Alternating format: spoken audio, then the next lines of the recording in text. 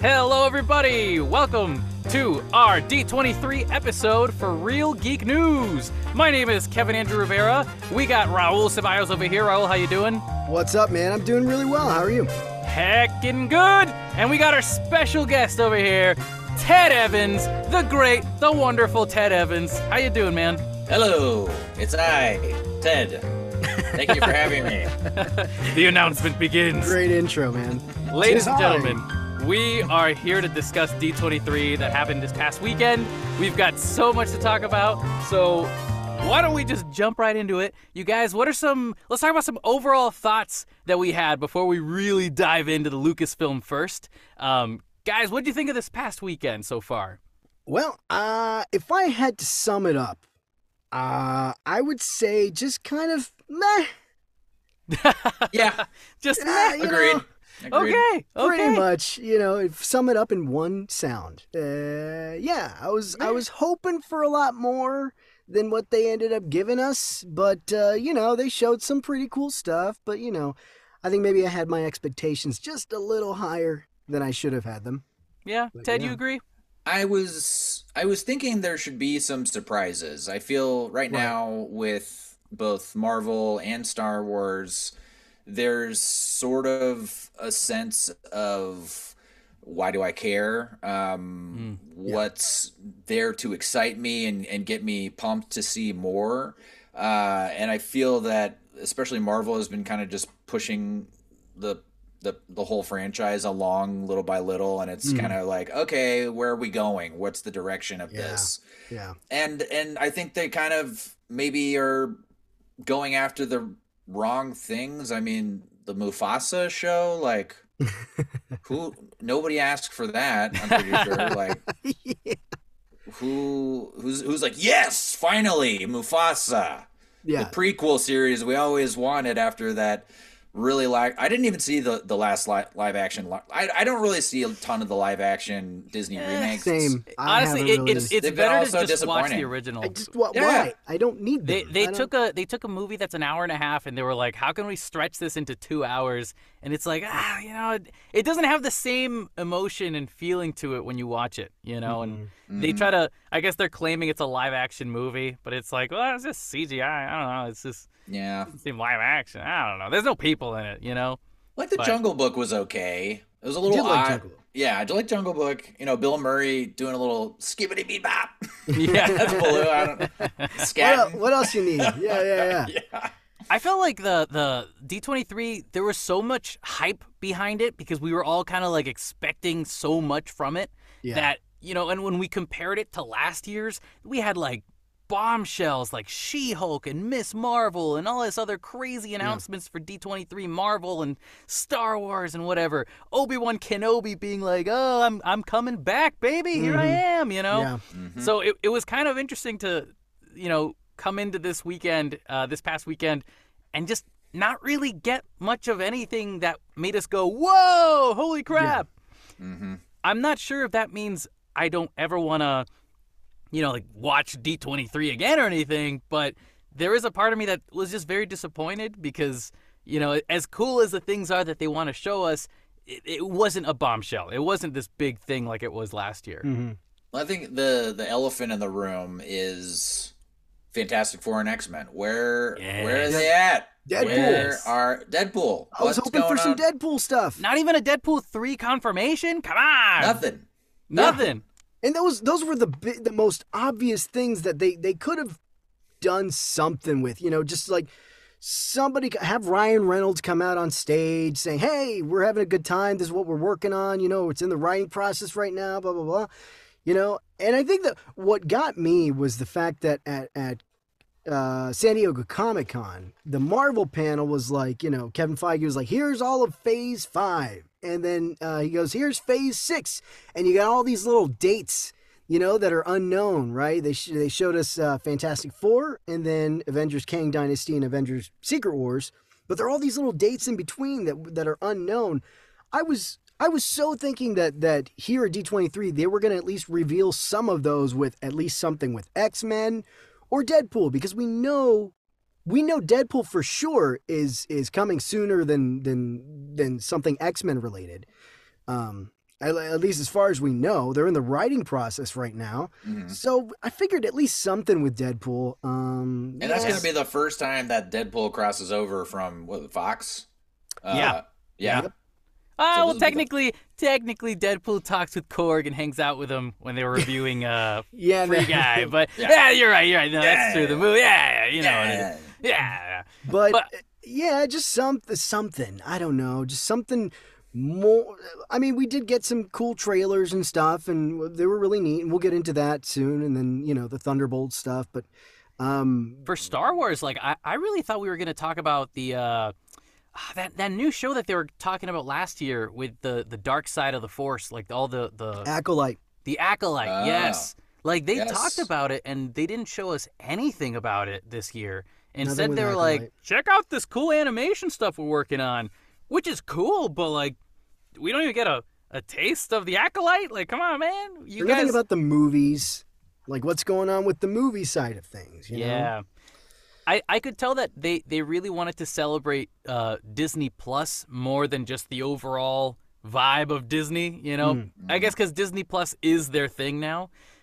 Most of the announcements that we're going to talk about today were Disney Plus projects, which I don't know. Like, I understand they want to strengthen the brand of their streaming service, but like it's cool to see more movie stuff as well. Like I want to see Star Wars in the big screen at some point. I want to not just focus on too many Marvel TV shows. I want to put those on the silver screen and get the chance to see that stuff.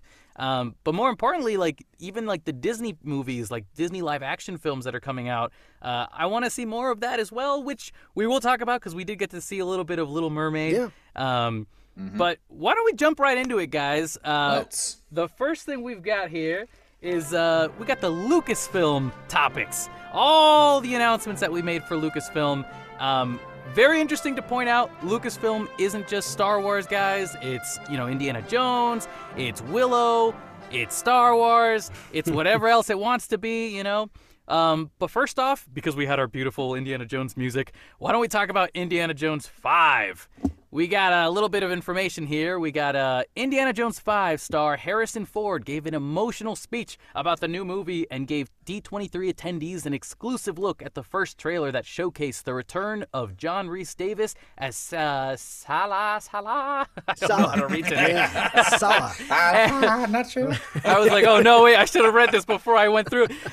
And the reveal of Phoebe Waller-Bridge as Joan's goddaughter, Helena. It hits theaters June 30th, 2023. So, guys, Raul, what did you start thinking about all this stuff when you first heard about it? Well, dude, my favorite movie of all time is Raiders of the Lost Ark. So that's I love Indiana Jones. I love only the 3 movies that they have made. Just the 3. There are no more Just that the 3. exist. That's it.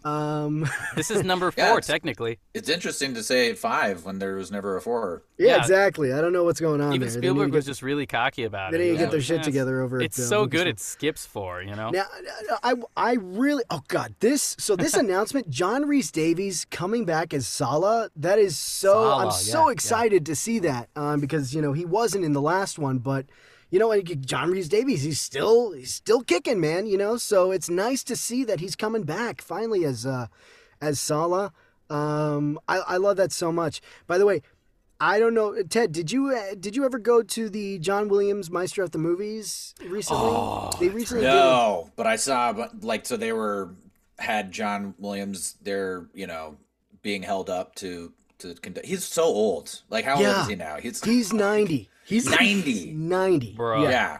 He is, he's there.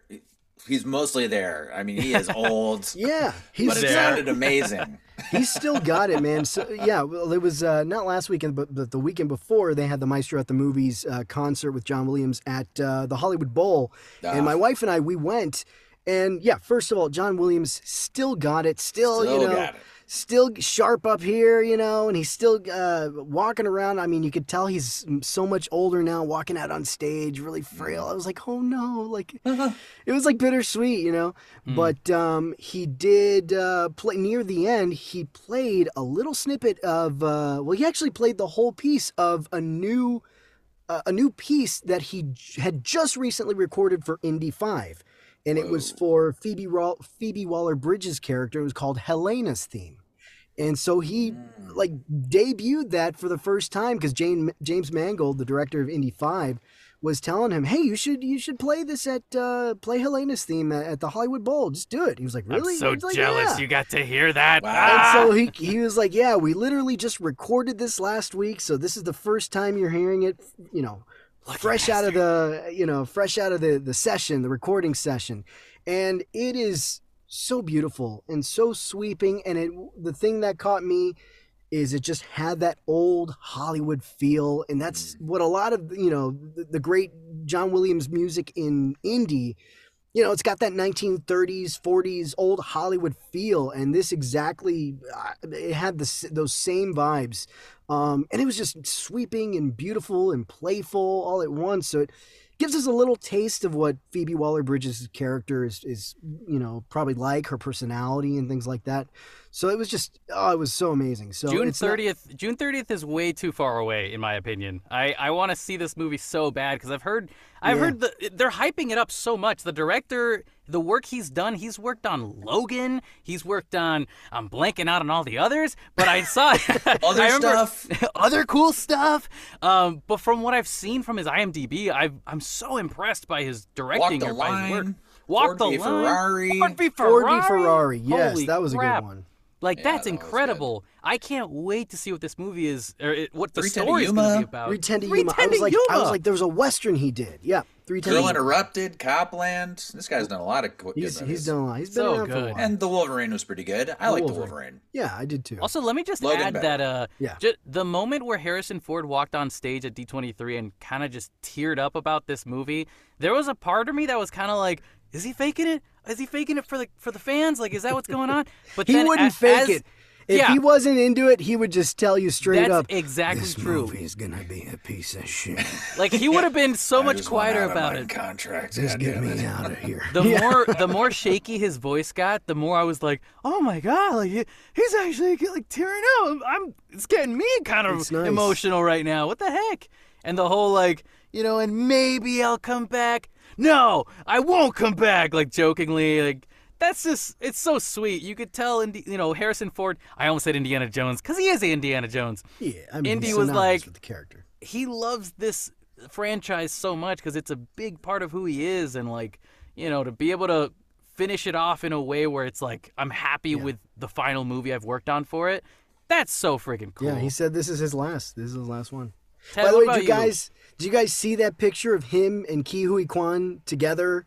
Yes. No. Yes. Short round. Oh, yeah. Oh my God! You didn't see it, you Ted? look it up, it's him and Ki Hui Kwan, who plays Short Round in Temple of Doom. They reunited because Ki Hui Kwan was there because they announced he was going to be part of Loki season 2. Yeah. But then there's this picture online with Harrison. You see it, Ted? Yep. It's so, oh my God, it just made my heart smile just seeing this Man. picture. They look so happy, just like reunited. Oh, man, Now they both have to show up in Marvel multiverse movies or whatever, because that way it makes sense, right? Because he showed up, he has his name. He was in like a multiverses movie as well. And now Harrison Ford is dead from Star Wars. We don't need him in Star Wars anymore. Just drop him into Marvel, I'd be happy with that. I don't know if he'd be into that. Maybe for like a one-shot thing. He's going to be the one angry man at the coffee shop sitting down with... yeah. Just say Short Round. Short round. Short round. Yeah, Why does that sound offensive to me? He's like 5'2" or something. I mean, in Temple of Doom, he was tiny. So That's true. He was very tiny. I know him from the Goonies The personally. Goonies, so, that's right. Yeah. The Goonies. Well, I hope that they... Data, yeah. If he could ever make a cool Goonies reference in his future interviews, that would make me very happy. But I heard his voice when I did not know he was in Everything Everywhere All at Once. Yeah. And I heard it, and I was like, that sounds like Short Round. And then... He sounds exactly the same. It sounds exactly the same. Yeah. It is him. Yeah. And he was fantastic in that, and I'm really excited to see him have a continued career resurgence after that movie, because he hasn't been in a movie in the longest time. I mean, they could have hugged at any time, but now he's back as like a really successful, popular actor, and they're both, it's great to see. Yeah. whatever he shows up in next, I'm all in. Like I want to see more of him because he's so charismatic. He's so likable on camera. You want to see more of who? Short round. Short round. Round of short. Saying really quickly about Ke Huy Quan, when we saw him again, yeah, that's right. I got it. I could say his name. When we saw him again in Everything Everywhere All at Once, yeah, he had been out of acting for like years and years and years.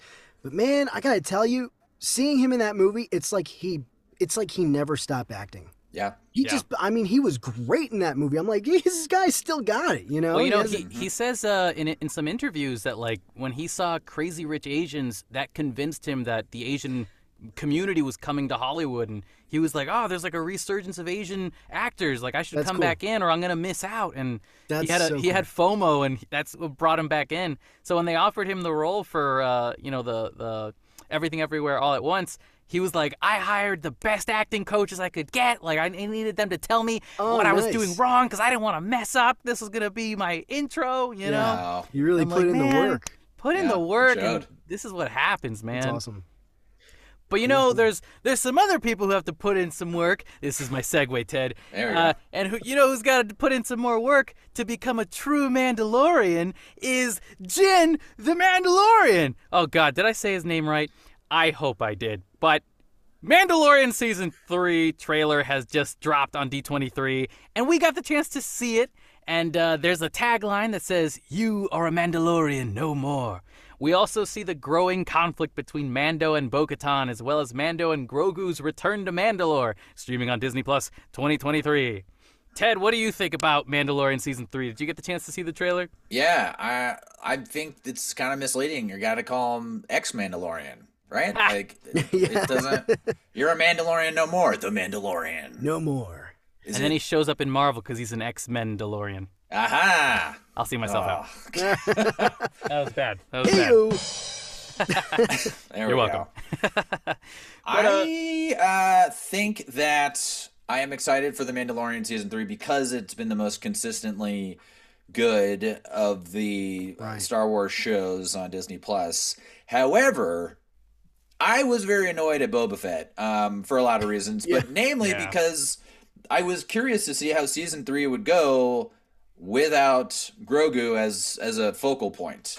Right. And I think that they kind of robbed us of him having to carry the show on his own. And I feel like some studio executives like, we got to get Baby Yoda back in there. It's just like, we can't do it without Baby Yoda. It's just, I'm excited, but we got Bo-Katan coming back, love Katie Sackhoff from Battlestar Galactica, now killing it in this.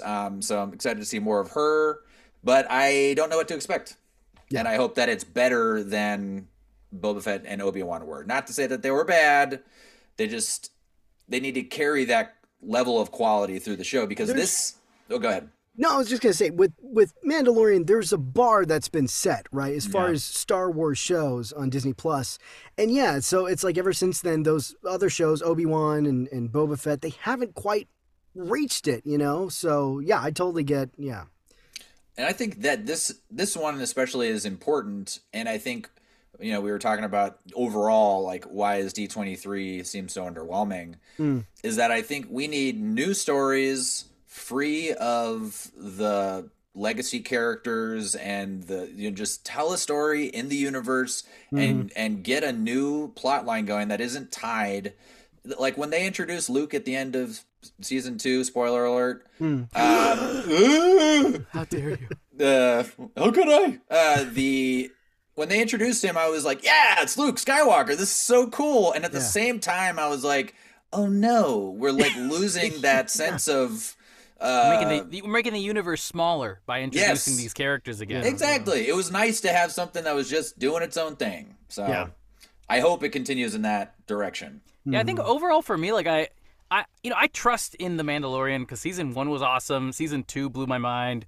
I can only expect that they, I trust that they know what they're doing with season 3. Seeing the shot of like all the Mandalorians coming down from a ship and like turning on their rockets and flying into war, I was like, this awesome. is Star Wars. Like this, there's wars. Why haven't we seen that many wars yet? Like this is amazing. I love this.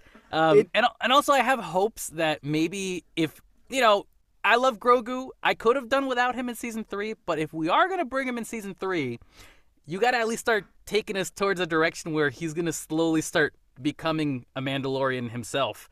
That'd be cool. Like if they made some spin-off movie of the next episode 10, 11, and 12 of like, oh, they're in the 100, 200 years in the future, there's a Mandalorian coming after us, and then you find out it's Grogu but as an adult and he's like dressed up as a Mandalorian. I'd like to see that. Yeah. He's got the dark saber because he's also like part Jedi, sort of. Yeah. Learn how to do that stuff. He killed Din Djarin for it. He killed Din Djarin. Yeah. It definitely looks more epic in scope, right? In this third season. I mean, you started off the first season as just the Mandalorian, right? Just him doing his own thing. And then as we slowly go through the first season into the second season, his group of peers has grown bigger and bigger. And now we're just focused on so many other characters now. Bo-Katan's coming back. That'll be interesting to see that dynamic now, because there's still some loose threads there between those two. There's gonna be there's gonna be a conflict coming, and you can feel the guitar string tightening as far as the tension between those two. Bo-Katan be mad. Like she's so angry about everything right now. What was it? What was the part she was talking to Grogu? I think your father. You think your father's the only Mandalorian? It's kind of, she's pissed. She's she wants her rightful place and leader of Mandalore. So, also, it's interesting because like now her point of view, like Grogu's getting exposed to that as well now. So Grogu's learning about the religion of Mando, and then he's learning about the religion of Bo-Katan's Mandalorian upbringing. It's cool to see him constantly getting exposed. So again, that's why I forgive Grogu showing up in season 3. But I am curious what it would have been like if it had just been Mando. It would have been nice to see that reunion in this season. Right. Like the whole season is maybe him getting him back or something, Yeah. Yeah. Gotta go kill Luke Skywalker. I feel like those who may be going into Mando season 3 who haven't seen Boba Fett, I'm sure are going to be very confused. Yeah. Yeah, that's another thing I've had to talk about with like my brother and some other friends, where it's like, well, hey, if you want to watch season 3 of Mando, you have to watch the last 3 episodes of Boba Fett. And it's like it's that kind of thing where it's like when you look at Marvel, like you usually don't have to do stuff like that. Like Kevin Feige is like, every story has to have a beginning, middle, and end so that new audiences can get it. That's slowly changing. It's kind of changing slowly now. changing now. Yeah. Multiverse of Madness. Oh man.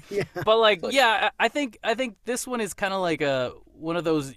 It's a 2-in-1 combination. You have to watch at least the end of Boba Fett before you go into season 3, and it is kind of a bummer. But I'm hoping that they do something like Daredevil, where like, there's 3 seasons of Daredevil, but after season 2 of Daredevil, they had the Defenders, and so when you start season 3, you're like, wait, what's going on? But the first 10 minutes has characters basically explaining to you what happened, but it's just enough for you to be like, okay, got it. Like I don't need to watch the Defenders. But you probably should. You know what I mean? Like, it's that kind of same vibe, I feel. But hopefully they kind of save it a little bit when they start season 3. I don't know. Well, they're going to do those previously on, and I'm sure they'll show clips of Boba Fett just to get you caught up on all that. So yeah. But that'd be kind of a bummer if it's like that's the recap you get at the beginning of season 3. Oh, by the way, you missed all this stuff about Grogu and Luke and stuff.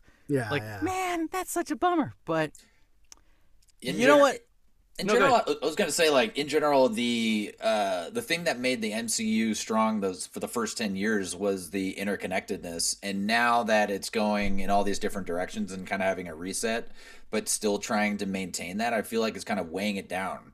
Like, Moon Knight is a great example. Like, Moon Knight, I have no idea how he's supposed to fit in with the rest of them. Like he seemed like he's off dealing with his own issues. Yeah. I don't, and that would have been a great standalone movie. I felt that just this is an introduction to a character. We might bring him in, we might not, but it's not so important that there's one thread. Like if you didn't watch Falcon and the Winter Soldier, you're not gonna know why Captain America is Sam, later on, stuff like that.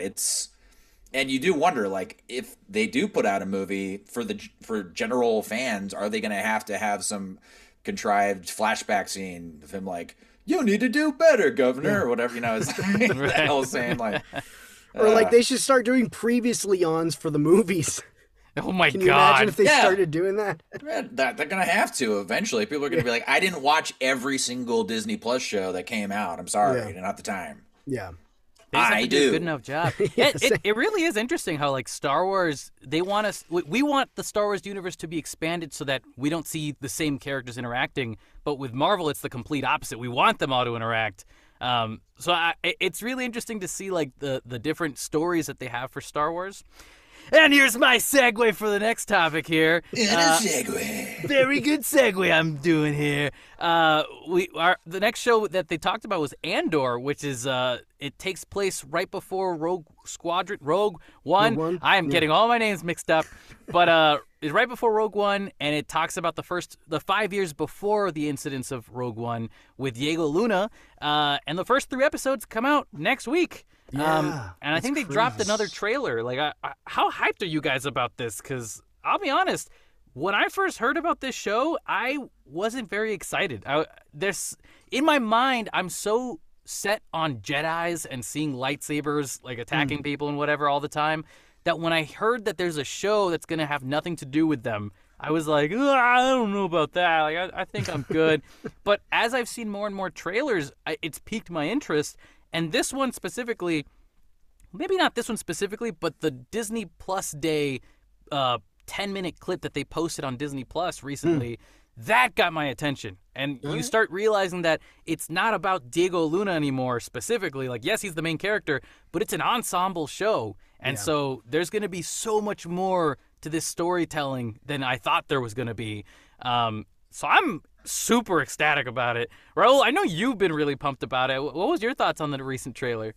I mean, I'm not disappointed. I wasn't disappointed by it. It seems like, by this time, like after the second trailer, I'm like, I'm already in. You know what I mean? Yeah. So this final trailer, it looks cool. It looks great. I'm like, yeah, I mean, I'm already going to watch it. It looks freaking fantastic. I know we were talking a while ago about just you weren't so excited about it at the beginning. I definitely was from the first trailer because I loved Rogue One and I loved the vibe and just the kind of gritty boots on the ground feel and stuff. I thought it was so unique and different for the Star Wars universe, but something that was it was so refreshing to see just like a different take on things going on. And this is just the same kind of thing. It's giving me like this kind of, espionage-y kind of thriller vibes, and it's just you really get to see things from the point of view of the rebels really trying to fight the oppression, and I mean it was just more of just like what I really dug about the other trailers, and so I'm already excited about it. I can't wait to see it next week. I can't believe it's next week. I'm really pumped for it now. And it's 3 episodes. That's still like getting me right now. Stellan Skarsgård is in this thing way more than I thought he would be. Really? Well, I mean, based on the trailer, I mean, it seems like he's popping up all over the trailer. So I don't know, but he seems like he's got a really big meaty role in this one. Oh, he's also the scientist from Marvel, right? Yeah, he's Eric Selvig. That's right. Right. That's right. Yeah, Ted, what about you? What do you think? Is Gillian Anderson in this at the beginning? Is she playing? It looks like Gillian Anderson. Maybe it's not. Oh yeah, no, it's you're talking about Mon Mothma. Mon Mothma. It looked just like Gillian Anderson, but I don't think she does look like Gillian Anderson. Her name is Guinevere O'Reilly, and she played Mon Mothma in like a deleted scene from like Revenge of the Sith. So she's been playing Mon Mothma for a while. Interesting. And she showed up in Rogue One also. So yeah. This looks really good as far as... So I know that with Mandalorian, they've been relying more on the LED volume. Yeah. As opposed to just doing your traditional green screen. And I think that as seen in... Especially, I noticed it a few times in Obi-Wan, Mhm. where it looked like they were just like, well, we'll just have the LED volume, so we don't need to do much with the. And it looked like a set to me. Yeah. Like I just no, it stood out.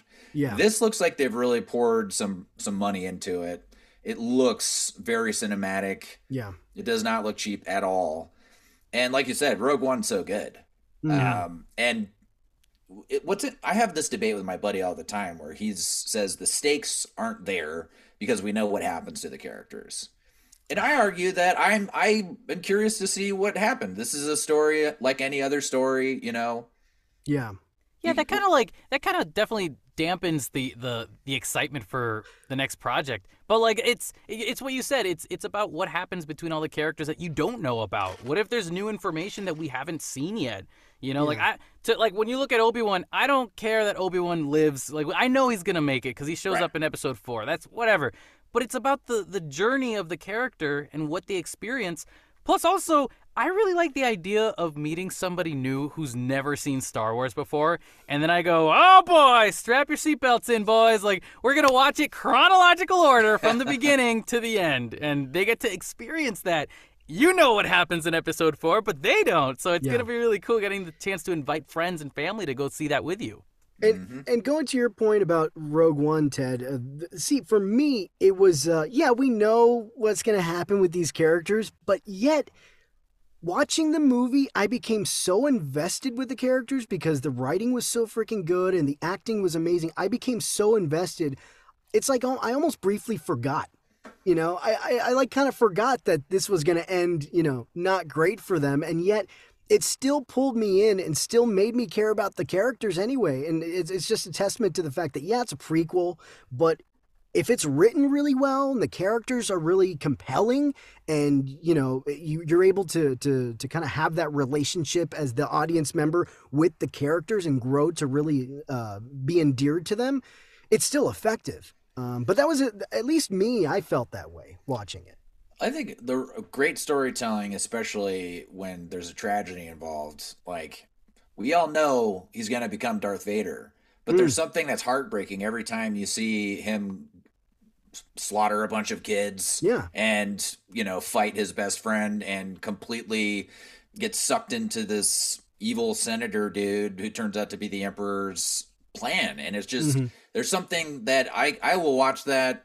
I've watched that so many times, and it still is just, I think with great writing, there's always that moment of you still think maybe it'll go the other way, even though you've seen it before, even though you know the ending. And I think that this has the chance to do that. I think Rogue One definitely did that. You know, when they see that big explosion coming, there's a part of you that's like, maybe they'll make it. Yeah, exactly. You know they're not going to make it, but it's still, right. You know, you're still invested. Like at least for a brief period of time, yeah. Also, just like watching anything Star Wars just feels so magical, you know? Like, it's not even, I don't even know if it's specifically about, like, oh, it's the nostalgia. But, like, I go back and I watch these movies, and it's what Ted said. I mean, the storytelling is awesome. It's like tale as old as time kind of stuff, you know? And when you get to watch these characters interact, like, there's just such a strong connection between the characters and then your enjoyment of what you're watching that I think it really, it always stands out. Like, it's not like I would not want to watch it again, you know? Whereas, well, there are some Star Wars movies I think I'd be fine if I never watched again. Maybe there's some, you know. Looking at you, Rise of Skywalker. Oh, yeah. You know, we're gonna go to the next topic here for a second, but before we go, we do that. I remember I saw a little girl the other day who was with her mother, and she was talking about how much she adores Rey Skywalker. And I was just like, okay, well, she's not a Skywalker, really, but like that's really cool. Like, I'm so glad. Yeah. Actually, as I push my glasses up, which is so bogus, by the way. I still can't get over it. Palpatine, really? The lightning, man. That just felt like a desperate grasp at getting some sort of relevance out of the new characters and tying them in. JJ just shit in the bed. Jar Jar. Yeah. Jar Jar Abrams, man. Well, you know, when I was a kid, back when I was a boy, I grew up with episodes 1, 2, and 3. And so, like, to me, I adored Jar Jar Binks. You know, I thought he was hilarious. And then as I got older, like, got into high school, college, I just started hearing people around me saying how much they hated Jar Jar now. He ruined the Star Wars universe. And I was like, man, I adored it. So, you know, I love that we all can agree that, like, we didn't like episode 7, 8, and 9. But, like, I'm so hopeful that the kids growing up, when they get older, they're going to be like, let's get another movie for Rey now, or a TV series on Disney+.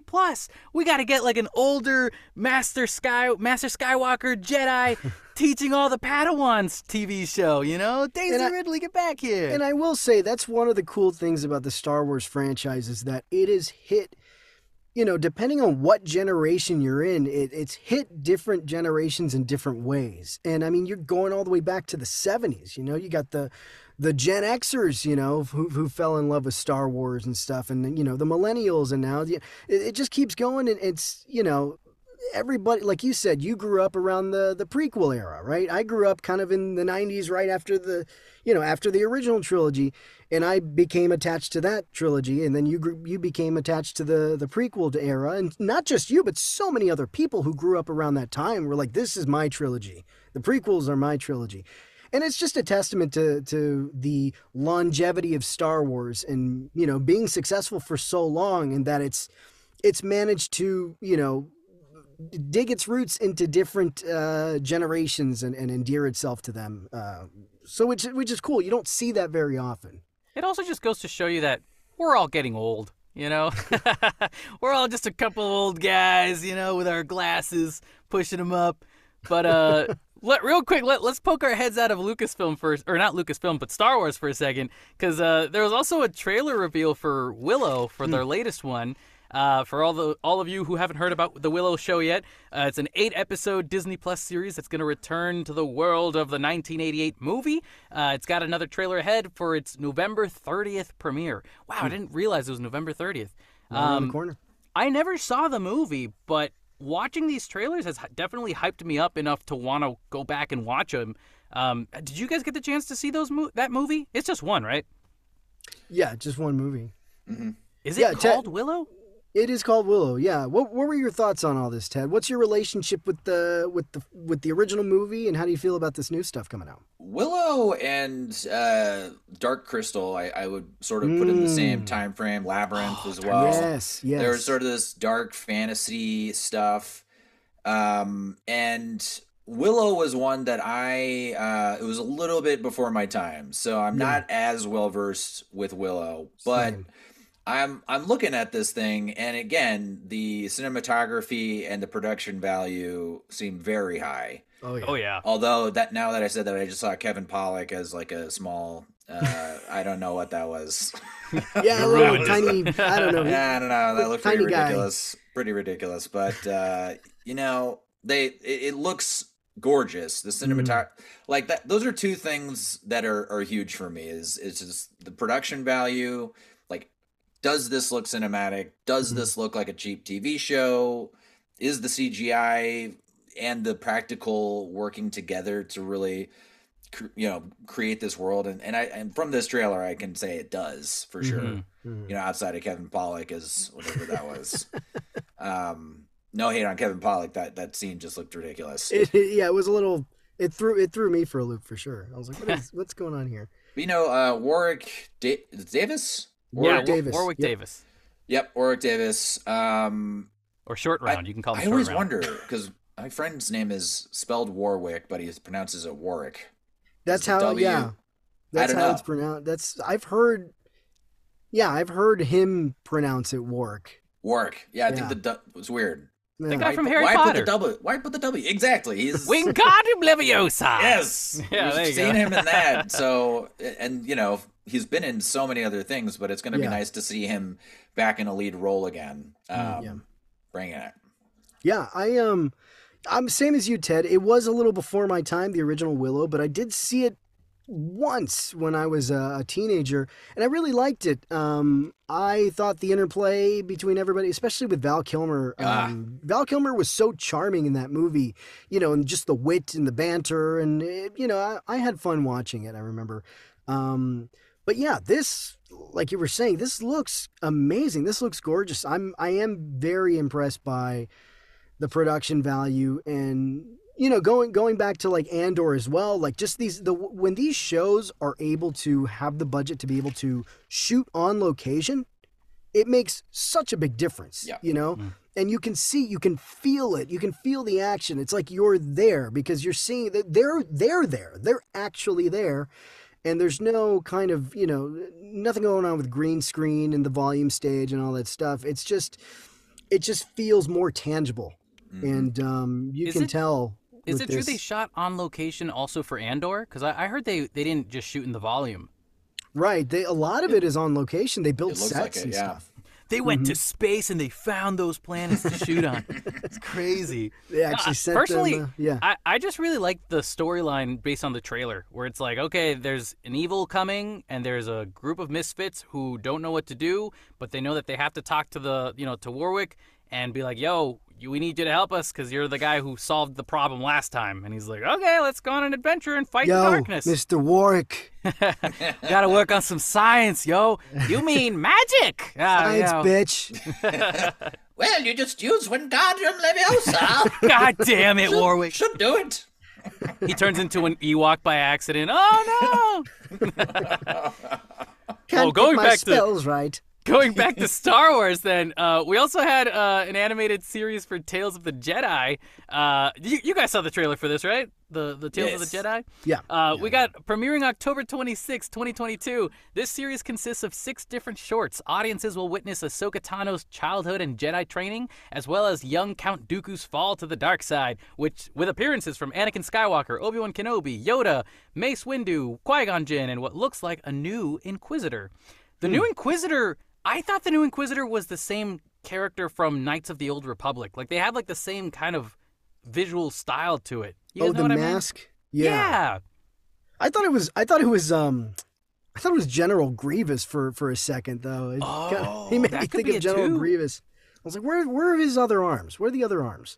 Well, if anything, the thing I'm really excited about for this is seeing a young Count Dooku interacting with his young Padawan Qui-Gon. Like, that's such a cool idea. Mm-hmm. I never thought that'd be a thing. And also, I heard the young Qui-Gon is voiced by Liam Neeson's son. And then Liam Neeson voices himself when he's older. Oh, nice. Oh, that's great.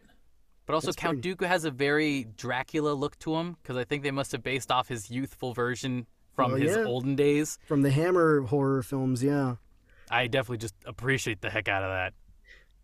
I saw the trailer. I thought there were some cool things about it. I'm really curious about, young Qui-Gon, because I feel like Qui-Gon is definitely a character we haven't really touched on very much other than Phantom Menace. And, I think he appeared a couple times in the Clone Wars, right? Am I right about that? I think so. As a Force ghost? Yeah. But it was... And most recently in... Obi-Wan. At the end of Obi-Wan. Yeah. At the end of Obi-Wan. That's right, at the end of So we've seen little glimpses of him here and there. But it'd be really cool. I'm interested in seeing him as a youth and his relationship with Count Dooku, because we haven't really seen a lot of that before. So I am curious about that. Everything else, it's okay, cool. It's like we're kind of seeing Ahsoka again. We're kind of back in that era, Clone Wars and stuff like that. I'm like, all right, we're still back here. Okay, I mean...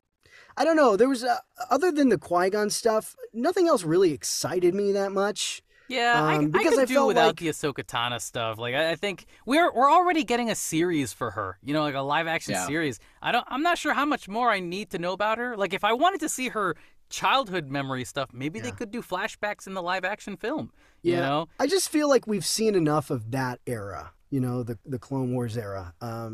Dude, if anything, though, I would watch an entire series about Liam Neeson's character, just Qui-Gon growing up, becoming a Master Jedi. That sounds awesome. Like, it's like pre the Clone Wars, but like right before Obi-Wan shows up kind of thing. Like, that's so cool. Yeah.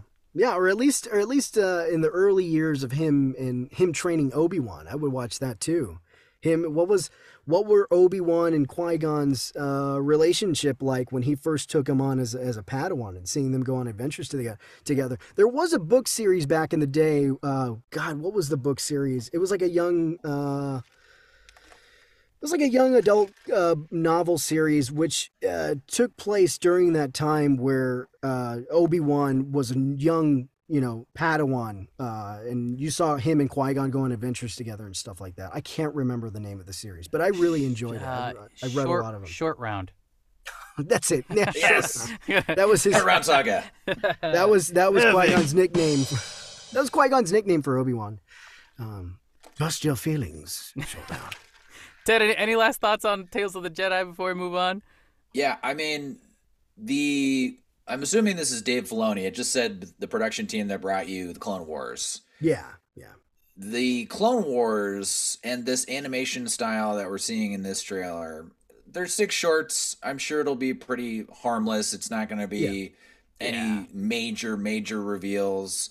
But I think that the Clone Wars really, after watching that, I used to be a big hater on the prequels. I will say. I used to think these sucked. Never need to see them again. And yet they were doing their own thing that was it was its own vibe. It was leading into the next trilogy. It was very separate as far as vibe goes, but it was the Clone Wars that almost elevated the prequels for me. Right. It filled in those gaps. It gave us more time to feel those relationships between Anakin and Obi-Wan, and introducing Ahsoka Tano, who is one of my favorite characters in the whole shebang. Yeah. And so I actually have freeze framed on this still of, it looks like Yoda, but with Obi-Wan's old haircut. It is weird. Yeah. I don't know what this Yoda with hair is, but it's wigging me out. Oh yeah. Maybe it is a wig. I thought that was Yaddle for a second. Yaddle? I don't know. We haven't seen much of Yaddle, right? Because we saw her like in the what is it, Phantom Menace. But God, what a I thought that creative was name. Yaddle for a minute. I don't know. I could be wrong. It could be Yoda. Yeah, I don't know, but Padawan it's Yoda. There's definitely a female Yoda, I think, in this animated series, from what I've heard. And she if I'm just picturing Yoda with lipstick right now. That sounds horrifying. Maybe less wrinkles on her face or something. I don't know. You said that, and I immediately thought of Gremlins 2 with the gremlin with all the makeup. The Yoda female gremlin. This is Yoda with a mullet, but I will say that I think that this will be fun. Probably not a huge deal. But I think I trust the guys that make this specific type of animation. Yeah, Filoni and all those guys. Yeah, for sure. Yeah. Well, speaking of the animators who worked on this, they also worked on The Bad Batch for season 2, which they just announced. Guys, I'll be honest, I have not watched Bad Batch season 1. I haven't either. I have. Okay. So you have some insight you can bring that we honestly can't. I just never got around to it. Your face just looks like you've seen some things, man. Like, are you okay? No, it's a solid show. I mean, there's exhaustion. There's exhaustion from all, there's so much Star Wars content and so much of it coming out so quickly that you can barely keep up. The Bad Batch, it really, it's just a testament to D. Bradley Baker, to God bless him. He can keep those characters separate and each have their own energy and personality, that you actually do care about them as a unit. Yeah. There's a little Australian girl that they brought along with her. I don't care about as much, but I like seeing them together as a team. And like any of these shows, while they are fantastic, there's always going to be some filler episodes. I could do with them just like trimming the fat and just like having really solid, like a 6-episode, 8-episode. How many episodes did it end up being? I forget. It might have been 10 to 13. Okay. I think it was maybe 13. Okay. And I was just thinking, man, like I got to get to that 13th episode. 10. Yeah. 10 is the perfect number, I say. Yeah. But that's just my thoughts. I agree. 8 to 10 episodes, I think, is a sweet spot for that kind of stuff. Yeah. The only consequence with having 8 to 10 is that if you put a filler episode in an 8 to 10 series, the fans will murder you. Like it's like, dude, you only give us so much time. Like, you can't do this to us. No filler. You can't put a filler episode. It's got to be just go all the way through. Yeah. Also, for all you listeners out there who are like, who the heck is D. Bradley Baker? He's a very, very incredibly gifted voice actor who does a lot of animal noises. You might know him as like Appa or Momo from Avatar: The Last Airbender. He's done a bajillion other things. He's like following behind Frank Welker with his monkey sounds and whatever. But also, he's all the clones, as Ted was saying earlier. He does the voices of all the clones, and you're going to hear him in a million other games and franchises that, you know, he's everywhere. He's everywhere. He's done everything. But the most importantly, he is like the animal creature guy go-to regularly. So you'll hear him even as aliens as well. So it's super cool in the Star Wars universe when you hear his voice and you're like, that's Dee Bradley. That's so cool. But He's the man. Well, listen, guys, moving on to our next topic here. We got a Ahsoka Tano series. So the Ahsoka upcoming live-action series starring Rosario Dawson as former Jedi Ahsoka Tano had some imagery revealed at D23. It hinted at the show's links to CGI animated series Rebels. It'll come to Disney Plus in 2023. Hayden Christensen is known to be in the series along with Natasha Liu Bordizzo as Sabine Wren. Sabine! Sabine! I did not know that last detail about Hayden Christensen and Sabine coming back. Yeah, man, I love seeing the interviews with Hayden Christensen where they're like, "So Hayden, like, are you gonna be in Ahsoka? We heard you're gonna be in Ahsoka," and he's always got like this smirk of like, "You guys, you're gonna get me in trouble. Like, I'm not supposed to announce this yet, you know." Mm-hmm. But we all know he's gonna be in this show. They gotta do some flashback or something where he interacts with. Or, you know, she interacts with Ahsoka Tano, or, you know what I'm trying to say. Yeah. It's got to happen, and we got to see them in like Clone War era, you know, in their Clone War outfits. Mm-hmm. He's got like his like Republic in the middle of battle armor. Do we know when this takes place? Like when in the timeline this is supposed to take place? The series is supposed to take place after Mandalorian season 2. So, because you know how like in the late, you know, when we saw her in live action, she's like questioning this lady at the end of the episode, asking like, "Where's Thrawn?" So I'm assuming the show's going to be mostly about her trying to find Thrawn. Yeah.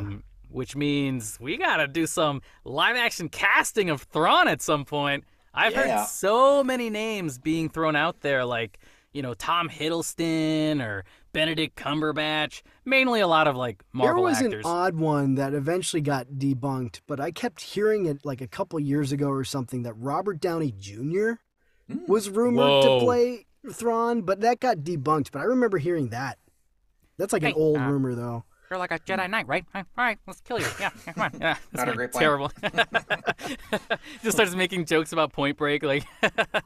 I will say, I'm really curious to see if Hayden Christensen is coming back as Anakin, and well, obviously he is, but I'm assuming that's going to be in flashback form because there's no way they can do that in this timeline, in this time period. But I am curious. I'm wondering if Hayden Christensen and Rosario Dawson are going to look back at the Clone Wars for reference, because I'm curious how that's going to play out with them now.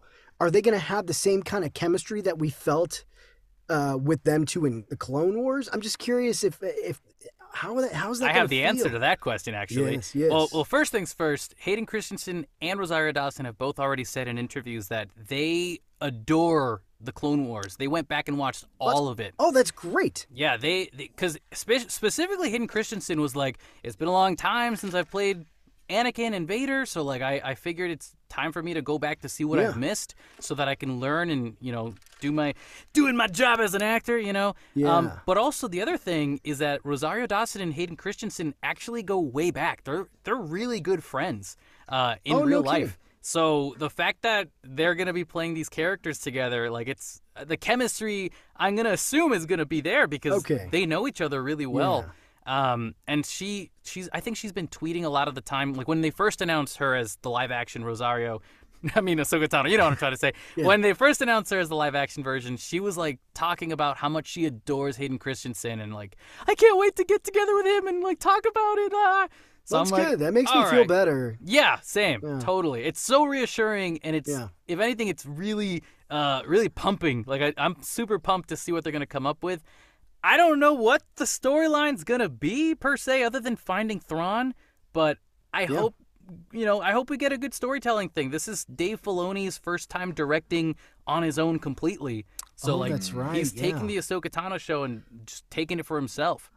I mean, you know he's going to do a great. I mean, Ahsoka Tano, that's his creation. That's Dave Filoni's creation. Obviously, with some consulting with George Lucas. But I mean, as far as original characters go, I mean, he has shepherded Ahsoka Tano ever since the beginning with Clone Wars. So he knows Ahsoka inside and out. And I've got a great feeling now that he's the sole director of this show. I've got a great feeling about it. I mean, he's got his insight. So Yeah. How do you feel about this, Ted? Yeah, I think that Ahsoka is one of my favorite characters. I was so excited to see her in that one episode where she came in Mandalorian season 2. Yeah. She also briefly had a cameo in Boba Fett. Yep. Yes. Or Mandalorian season 2.5. 2.5. Exactly. Yeah, pretty much. Basically. Yeah. So this, I got to see a trailer before I can make any judgment calls. But what I am curious to see is what they're going to do following Star Wars Rebels, bringing in Sabine. Sabine, yep. I've heard they've cast Ezra, and eventually Thrawn, because at the end, like for Ezra, that story and Thrawn, that story ended on such a cliffhanger. Mm-hmm. Yeah. So I'm assuming they're going to pick up somewhere years after that, and what's happened to Ezra in the meantime, and all that, and that I am very excited to see. Ahsoka, I'm not really sure what the story is there, so I'm excited to see a trailer. Right. Obviously, we don't know much at this point, but I'll be watching it. Other than looking for Thrawn. But I agree. I think as far as Ahsoka goes, there's not really much there to chew on. But because of the other cast, the rest of the casting and all that stuff, it's a relief to know, okay, well, they're at least going to carry those other threads. So that's something I'm looking forward to. But yeah, as far as Ahsoka herself and what her journey is and stuff, at this point, there's not really much to chew on. So yeah, like you said, until I see a trailer, really the only things I'm excited about are, Ezra and Thrawn and Sabine. Those are things I can kind of tangibly grasp right now. So yeah, we'll see. I trust Dave Filoni. Like I think he's had enough time working on The Mandalorian seasons 1 and 2, and he's even gotten the chance to look through or produce Boba Fett and Obi-Wan and stuff like that. Like he's at the helm, learning from everybody that he can. So now that he's finally been given the opportunity to direct it all on his own and just do everything himself, I have faith that he's confident enough to know what he's going to do with this content, especially since it's his own character, Yeah. But let's jump into our last Lucasfilm topic of the day here, which is Skeleton Crew. Fans got a glimpse of it, though not a trailer, showing the always dapper Jude Law, who's starring in Skeleton Crew. All we know about the story is that it's a story about a group of younglings in space, and they're lost in space, and he's supposedly helping them get back home or something. I don't know. But we got a picture here of Jude Law kind of looking at these like the camera gizmo eyeballs from like episode 6 from Jabba the Hutt's palace when they're like, ooh, I am so sorry. You guys know what I'm saying. Yeah. I'm not crazy. You're crazy. But we got a nice picture of him looking all handsome and dapper, looking at these cameras, talking to people behind the other wall, and behind him we see the desert. It's nighttime, and there's a bunch of kids standing behind him. I mean, I'll be honest. I don't know enough about this to know what the heck the whole point of it is, but I feel like it's going in the same direction as Andor in a way where there's no Jedis. This is just about regular people in space in this galaxy long time ago in a galaxy far, far away. Is this the one? Is this the one that's being headed by Mark Webb? This is the one because he was going to do Fantastic Four for a while. He did the Homecoming trilogy and all that stuff. Then he was going to do Fantastic Four for. Oh no, not Mark Webb. Yeah, I was going to say I don't think his name's Mark Webb. No. God, who directed the Homecoming movies? You are 100% correct on what you're thinking, but I'm blanking out on his name. Mark Webb directed the Amazing Spider-Man films. Oh my God. Right. Yeah. Oh, man, it's killing me right now. Ted, are you Googling it right now? I'm on IMDb. John Watts? John Watts! That's there right. It is. Yes. Thank you. John Watts.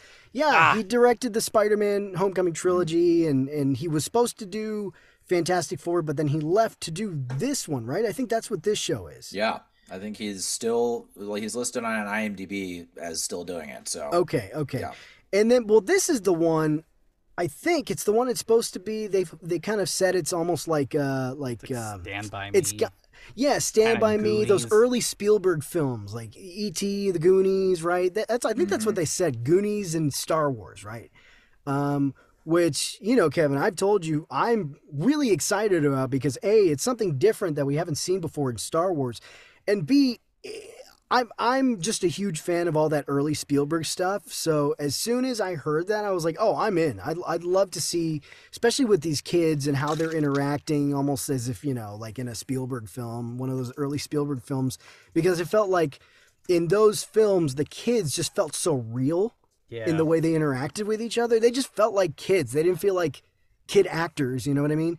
Kind of like the kids in Stranger Things. I for sure that started off as being an homage to Spielberg and Stephen King and stuff like that. So when I first heard about this show, I got pretty excited. I'm excited about it too. Again, it's weird. I don't know as much about this one as I did about Andor when I first heard of it. Right. But this one to me just feels more enticing. Like it attracts me more towards it, I guess.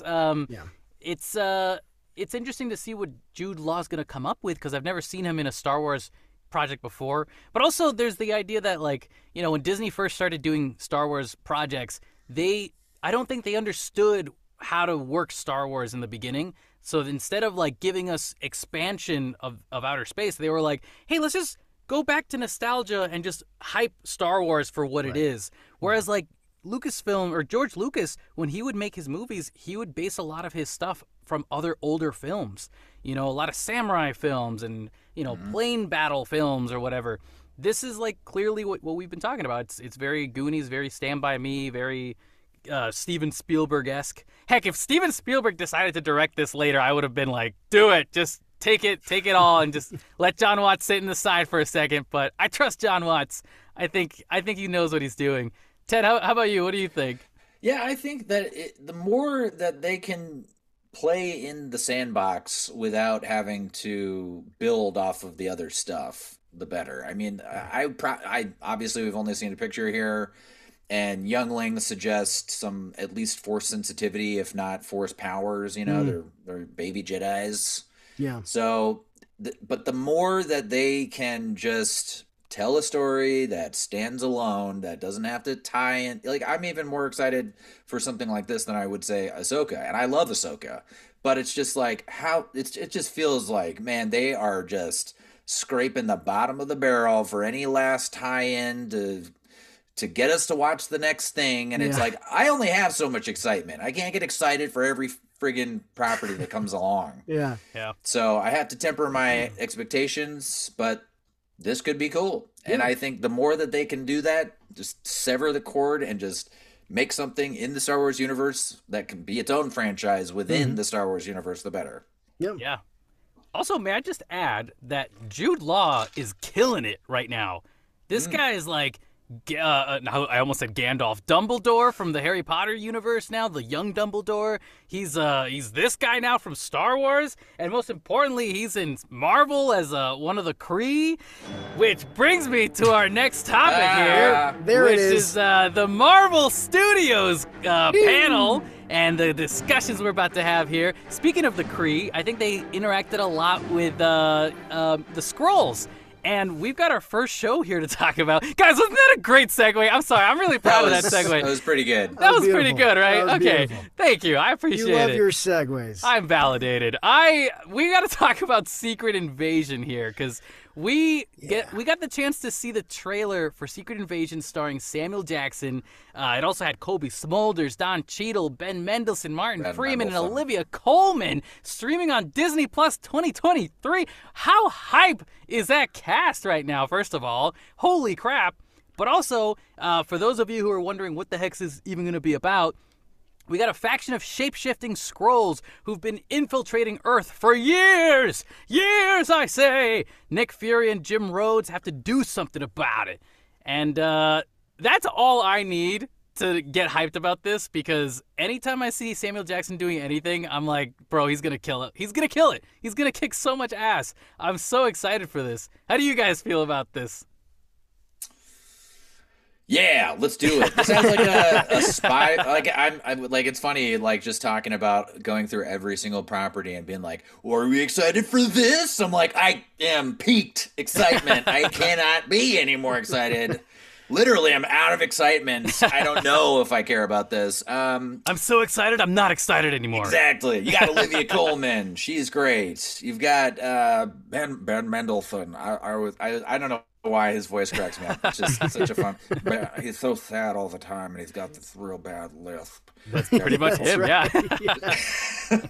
But he is an excellent actor. Great actor, though. Yeah. Yeah. He's fantastic. We got Emilia Clarke from Game of Thrones. Yeah. And like you said, Samuel Jackson's going to bring it. Has he been bad in anything? I mean, maybe Paws of Fury. I didn't see it. Oh, God. We don't talk about that. Didn't know he was in that movie. It's not a thing. It's not. I've not paid attention to that movie at all. Yeah, I didn't know. Nobody did. So yeah, Secret Invasion. Am I excited? Sure. Why not? I'll watch it. I'll watch anything. I've got the Disney Plus subscription. I'm paying for it. There you go. Exactly. Also, like, I think it was really interesting that when we see Captain Marvel in her first movie, we all kind of assumed, like, oh, Secret Invasion, we're jumping in. But then the movie kind of, like, does this plot twist, and it's like, surprise! The Skrulls are the good guys. They're not trying to invade nobody. So Spoilers. this is kind of yeah, my bad, guys. But hey, you know what? That came out years ago, so whatever. But I think it's interesting that they found a way to reintroduce the bad Skrulls so that we can be like, oh, it was another plot twist. Whoa, that's crazy. But the idea of the espionage thing is really cool, and who would be the best person to handle these people that are secret undercover aliens than Nick Fury? You know what I mean? This guy's going to do a great job figuring out who he has to kill, and I want to know what the relationship between Nick Fury is going to be with Olivia Colman's character, because we see her in the trailer for like a split second. I want to guess that maybe she's on the same team as him, but I don't know. Yeah. And Emilia Clarke too. How does she factor in? Yeah. Mm-hmm.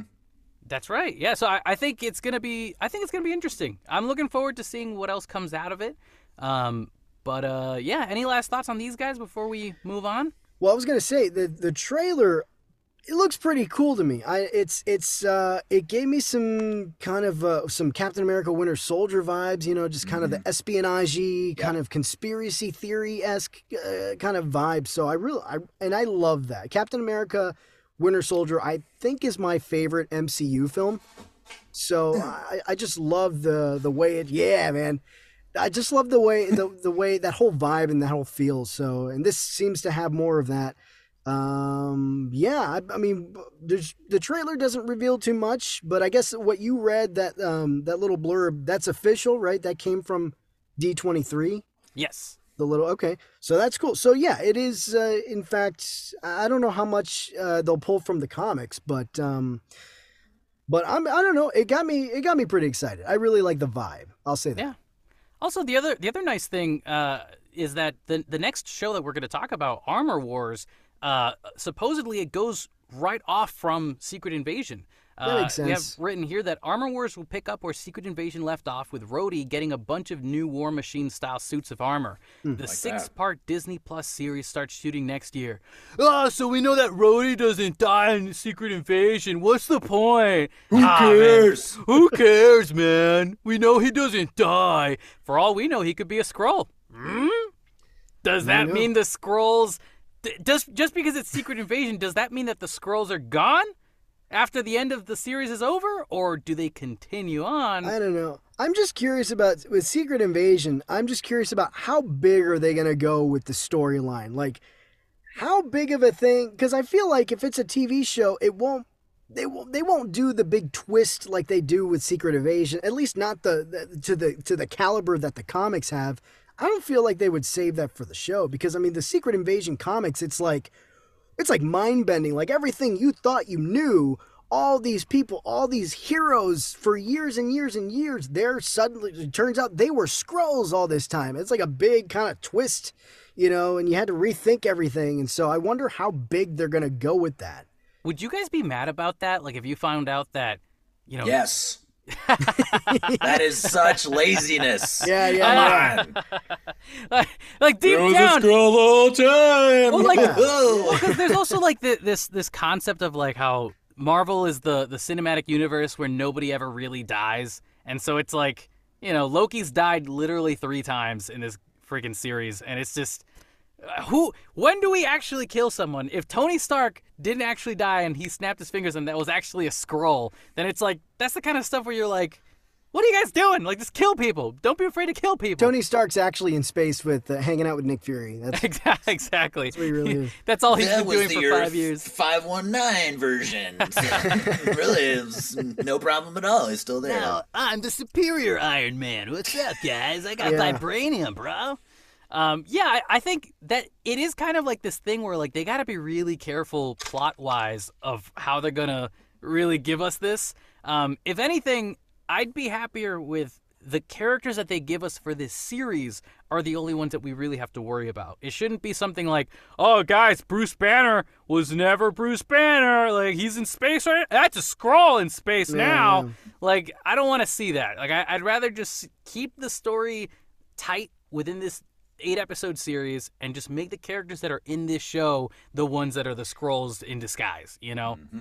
Well, like I was saying, I feel like something that big, they wouldn't put that in the shows. You know what I mean? That sounds like something that big sounds like they would save it for the movie. You would think. For a movie. Yeah. All right, well, yes or no, do you guys think by the end of Secret Invasion, is Samuel Jackson's character, Nick Fury, a Skrull by the end? I don't know. Could be. Well, we did find out he was a Skrull. He was Ben Mendelsohn's character at the end of. I guess that was a trick question. Far From Home. Yeah. It was Ben Mendelsohn. Ben Mendelsohn. He's got a fat tongue. That's what it sounds like. Ben Mendelsohn. Yeah, I don't think they would do that twist again. We've already seen that. Yeah, I hope not. Yeah, it would just be too redundant. Well, let's jump into our next topic here then. We got the Thunderbolts. I know we didn't get to say too much about Armor Wars, but we really don't know enough about that one to go too far into it. Other than I will we're say, excited. I think that's interesting, the idea of Stark's tech getting into the wrong hands. They briefly kind of touched upon something like that in Iron Man 2, right? With like Justin Hammer and all that stuff. So, but it'd be, I'm interested in that. But also, yeah. I just watched Iron Man 2 after years of not seeing it, and I completely forgot about the ending of the movie where there's like a big boss fight, and I was like, what the hell? Yeah, but anyways, moving back to Thunderbolts. The team's lineup was revealed with the cast taking the stage. Julia Louis-Dreyfus, Valentina Allegra de Fontaine will manage a team made up of David Harbour's Red Guardian, Hannah John Kamen's Ghost, Wyatt Russell's U.S. Agent, Olga Kurylenko, Taskmaster, Florence Pugh's Yelena Belova, and Sebastian Stan's Bucky Barnes / Winter Soldier. You clearly did not rehearse before starting this episode, Kevin. Some names are too long. Also, there's a name when we get to when we talk about Peter Pan, guys are reading that one because there's a name in there that I cannot pronounce. And you know what? Ted's gonna read it. We've decided. It's already clear. But Thunderbolts. So we saw this lineup of these characters that are going to be in it. First thoughts on the cast, what it looks like. What do you guys think of this team? Ro, you want to start? Well, I think the things that surprised me the most, a pleasant surprise, was David Harbour coming back as Red Guardian. Heck yes. People from the Black Widow movie. So we got David Harbour coming back, Taskmaster coming back, and of course, we kind of assumed Yelena was going to come back in the Thunderbolts movie. Leaving off at the end of Falcon and the Winter Soldier, we really had no idea. Like, okay, we know Sam's the new Captain America. But we're like, well, what's going to happen to Bucky? Where's his story going to take him? And so now it turns out he'll be a part of the Thunderbolts now. So yeah, I was happy to see both him and David Harbour especially on the team. I think that was probably for me the biggest, although biggest is a relative term in this case, but the biggest announcement coming from the Marvel panel.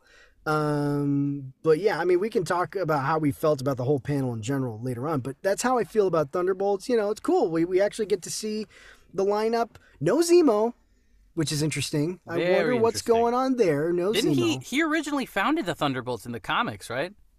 I think I heard I don't know if something he like founded them, but he was a big he was a primary player in the Thunderbolts team. Maybe So. he's the main villain for Thunderbolts, and he's the one plotting all the stuff happening that causes the Thunderbolts to have to get together and attack. Yeah, I don't know. Could be, but yeah, I thought. I mean, I have a feeling he's gonna show up in the movie at some point. I mean, I feel like I don't know how involved he'll be, but I feel like we'll probably see him again there, or at least in New World Order, Captain America: New World Order. But that's, Ted, what do you think?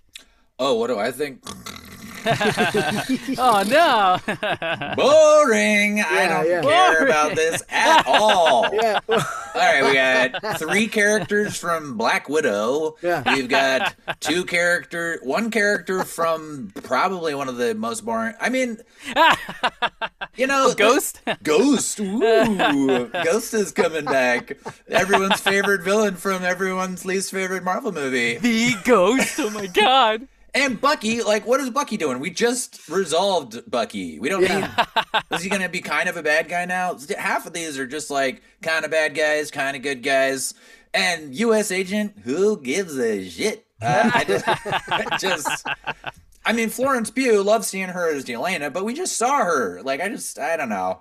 It seemed like this was building up to something, but it kind of seems to be building up to a who gives a shit adventure. I don't. Oh my god! So Tell me how you really feel, Ted. You show me a trailer, I might change my mind. But Taskmaster, what they did with Taskmaster and Black Widow is kind of like, okay, all right. I got to see a trailer. Yeah, I'm hoping with a lot of these characters, with Taskmaster, I hope they do something different with her and show her in a different light that we can actually like her character. I don't know. A lot of these, it's like, okay, there's a Thunderbolts team.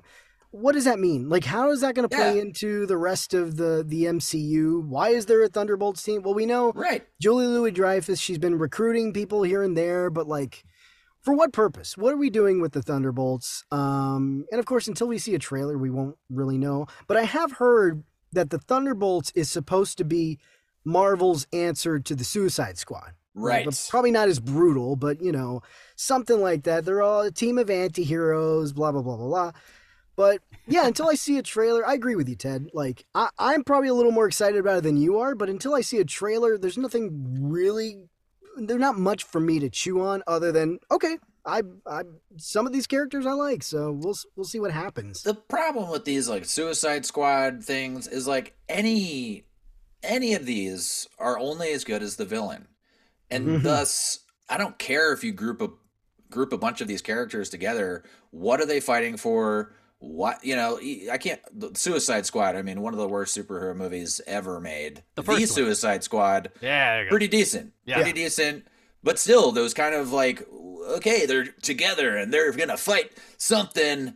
What is it they're fighting? A giant starfish. You're gonna hit him, all right. Like, it's kind of like, okay, great, they're together. So like the Defenders is a great example. Like, okay, like they look cool when they're fighting together, but there's got to be more than that. So I will reserve judgment till I see a trailer. But right now, I'm kind of like. I think I'm kind of on the same boat as Raul, where it's like I do have excitement for it, but like it's. To me, I think there was a lot of expectation for Thunderbolts because we've been hearing a lot of stuff about like, oh, Abomination's going to be in it, or the Red Hulk's going to join the Thunderbolts, or something crazy, like something huge that would add flavor to that group of people. But when you look at this group of people, they're all kind of interconnected with Yelena. Right? Wait, did I say that right? Yelena? Yeah. Yelena. They're very interconnected with her in a way. Most of them speak Russian. It almost seems like she's going to be the main character of this movie. Like she's going to be the captain, whereas the U.S. agent's probably going to mansplain something to her. And then Yelena's going to be like, yeah, shut up. You get out of here. I'm the leader here, Like I'm interested to see like the interactions between these characters. But like to me, it doesn't. Like, I know it's not supposed to be the Avengers, but when you look at the Avengers, their team is so different, not just personality-wise, but superpower-wise, that it changes the dynamics incredibly, in the movies. Yeah. But when you look at these guys, and they all kind of have the same skill sets, it's like, they have more of an understanding of each other. Maybe they'll be a funnier group together because they're all kind of on the same boat here. But I can tell that they're aiming towards getting Yelena as the main girl. She's going to be like top billing. But yeah, I don't know. I'm not like, oh man, I gotta watch Thunderbolts. I think I'm just kind of like what Ted said. Let's wait for the trailer, see how it comes out, and if they kind of give us some new hints on extra Thunderbolts that join the crew afterwards, that'd be cool. Like maybe you could have some side ones. We've got Abomination from She-Hulk who just got released from prison. So like now, where is he? Why do we have Abomination all the way out there? What's the point of leaving him in a field with 9 women who want to marry him and like be his lover? You know what I mean? His soulmates. His soulmates. These guys are all, with the exception of Ghost, runners and punchers. This is their thing. They punch stuff. Yeah. They punch and kick and run. And nobody flies. Nobody's got like the bow and arrow. Nobody's. It's levels. We need levels. Just Taskmaster's neat, but also punching and running. I feel like, regardless of everybody's power set, I'm hoping that they don't rely too much on the power set versus, and more so on like writing the characters and writing the good, compelling characters, right? Because, I feel like, shit, I forgot what I said. No idea. I think I know where you're going with it. I think at the end of the day, it's like you just want to see good writing. You want to see good relationships be built between these characters. So if you're not going to give us these crazy dynamics of superpowers, at least make the characters compelling to each other and bring up the tension between all of them competing with who's the top dog, because Thunderbolts are very like more badass than the Avengers are. So just give us that. I think we've got something to look forward to. Also, do we know who the director for this movie is going to be already, or is that not clear yet? I don't think that's been announced. Well, then I'll tell you who the director's going to be for the next movie we're about to talk about. Captain America New World Order, baby. We got Tim Blake Nelson confirmed. Oh, that's the actor. My bad. Do we have a director confirmed for the movie already? I just didn't write down his name. Gosh darn it, Kevin. Anyways, Tim Blake Nelson. Jake Schreier. That's the guy. Is the guy who's directing Thunderbolts. All right. I almost nailed that segue. It was so bad.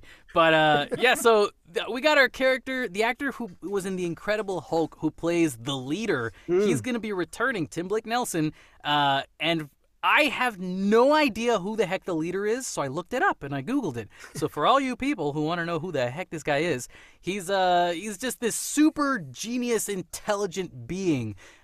His powers include superhuman mental acumen.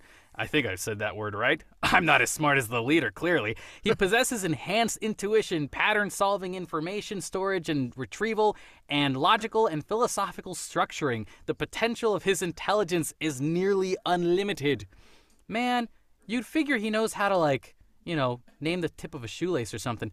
But anyways, I think that's... You forgot giant foreghead. That too. That's kind He's of got massive. very big forehead. That's kind of the big trait. He's the Megamind. He's the Megamind of this series.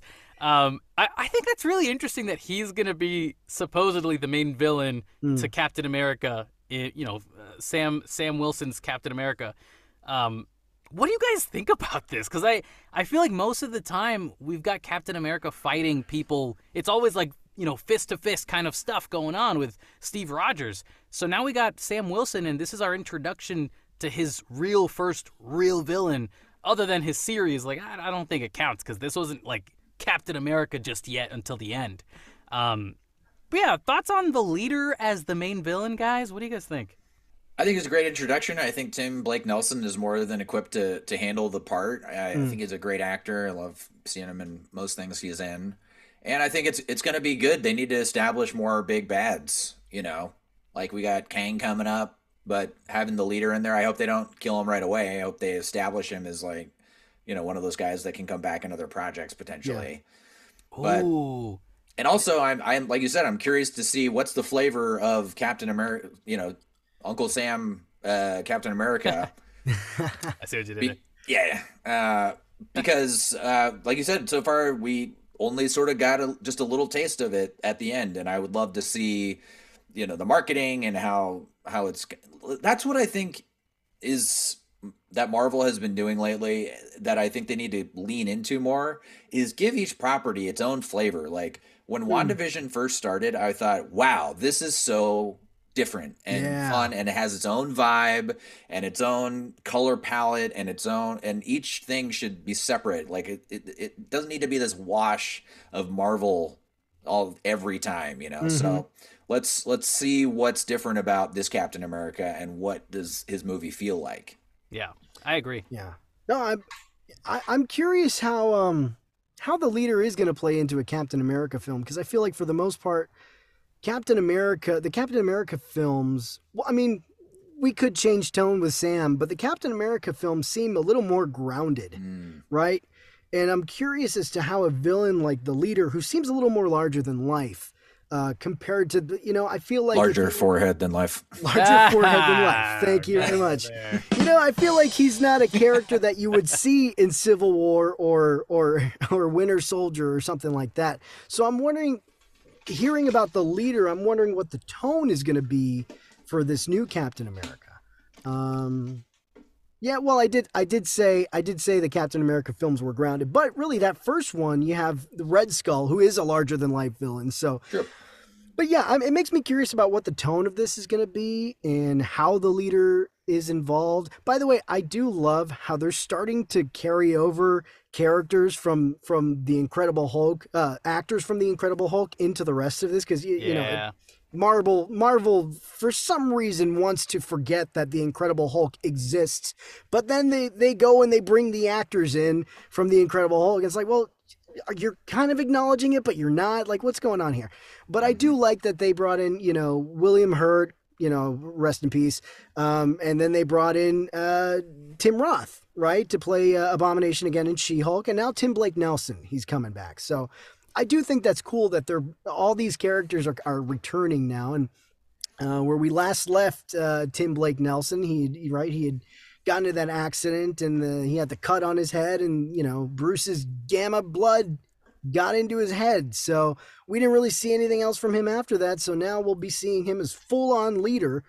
So yeah, I think, $10 says that Edward Norton's going to show up in Secret Wars as another Hulk from another dimension. I doubt Edward Norton's going to want to come anywhere near an MCU project after the Incredible Hulk. Can you imagine the Incredible Hulk from that movie beating the crap out of our current Bruce Banner, who's just a professor? Like, get out of here, you stupid smart Hulk. That relationship with Edward Norton and Marvel did not end very well, so I don't know.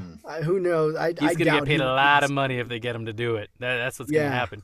But I think going back to what you said, though, about how the previous movies with Steve Rogers, they were very grounded. A lot, like the Winter Soldier and then Civil War, always had like a question about government and like what it's like to be in society and questioning society and what is real, what is not.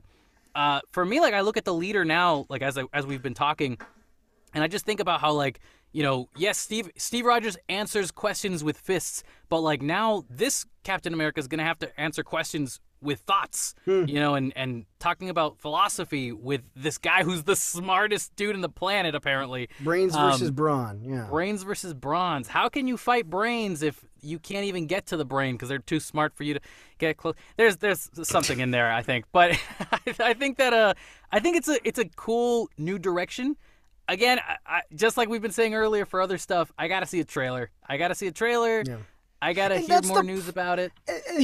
Sorry, Kevin, I didn't mean to step on you. No, go ahead.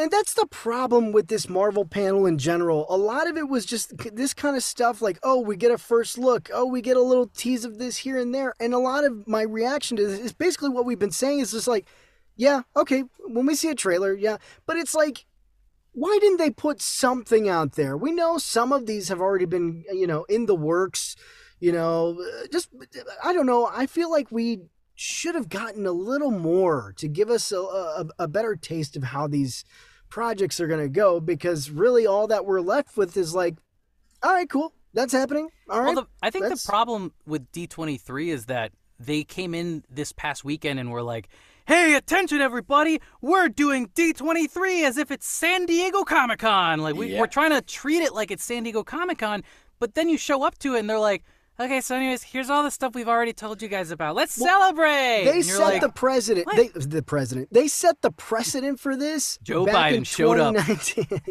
Joe Biden at D23. No, but they set a precedent for this. They said they wanted to treat this like a Comic-Con. Well, it doesn't feel like they did, especially since the last one felt, like more of a bigger thing.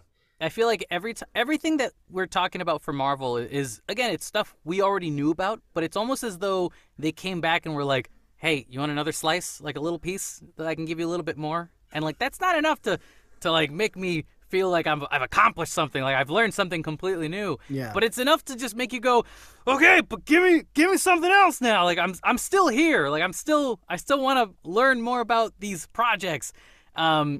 But there is one thing that I've been really excited to talk about, which is the Daredevil Born Again series on Disney Plus. Yeah. Okay, let me just start off before I start reading all this information. I just started watching Daredevil on Netflix, like period. And What? I'm on season 3 already because that's how fast I binge watched this show. Within Nice. the past So good. 2 to 3 weeks, I've been watching it nonstop religiously. Yeah. Also, at the time of this recording right now, tomorrow is the first episode of She-Hulk that introduces Daredevil. So I'm like, Ooh. is that Charlie Cox! I love that man so much. I also, guys, I'm a very big nerd. I bought the Charlie Cox Murdoch glasses, and I bought a walking stick because I'm totally going to cosplay as Matt Murdock the next time I go to a convention. It's going to happen. Is It's going to be awesome. This is your Halloween. This is your Halloween costume. This is my Halloween's right around Halloween the corner. costume. Exactly. It's going to be amazing. I just got to get a suit or something. Maybe go to Goodwill or something. Anyways, so we got Daredevil Born Again here, you guys. Let me read this off for you. No footage was shown, of course, but both Charlie Cox and Vincent D'Onofrio were brought on stage. Cox addressed the crowd. It's emotional. It's really, really emotional. What an odd feeling in some ways to be doing this for a long time, but starting again. Then also, Charlie Cox was heard in an interview to say, this is a season 1. It is not season 4. So it is a whole new thing, which I think is the way to go. If you're going to do it again, do it differently. So this is really interesting news. There was a part of me that was like, I'm watching all of Daredevil, like, continue season 4. But the more I've gotten into Daredevil season 3, the more I'm like, damn, like, he's lost so much of what makes him Daredevil. Like, he's like getting all these character arcs in that I feel like it is better to just start it over and give us Born Again, because I want to see a happier Charlie Cox and Matt Murdock in this next upcoming series, because he's gotten so depressed, and I feel for him, and I love the show so much right now. But God, give him something good, make him happy. Praise Jeebus, like, get him back to church. Make him a good Jesus boy. But anyways, Ted, what do you think about all this? I heard that this is going to be 18 episodes. Yeah. 18-hour-long episodes. Heck nuts. yeah. No, that's a terrible idea. No! 10 episodes. That's No! perfect. 18 episodes? It is funny that a lot of these Marvel shows are like, 6 episodes, Like a Yeah. lot of them lately have been like 6 episodes. It's Which like, is not enough. that's That's not doable. enough. You should do. Well, the thing is, they can't. So they're like, okay, we'll give you more, and then they completely overshot and like, okay, 18 episodes, and they're like, Yeah. well, I didn't want that much more. Whoa. I want that much more. If it's good, I'll be psyched, I mean- but like, there's a bunch of those Netflix Marvel shows that I didn't get through. Punisher Well- season 2, Same, Luke Cage yeah. season 2, Jessica Jones season 3, Yep. Iron Fist season 2. I didn't finish those because I was listen. like, it's too much.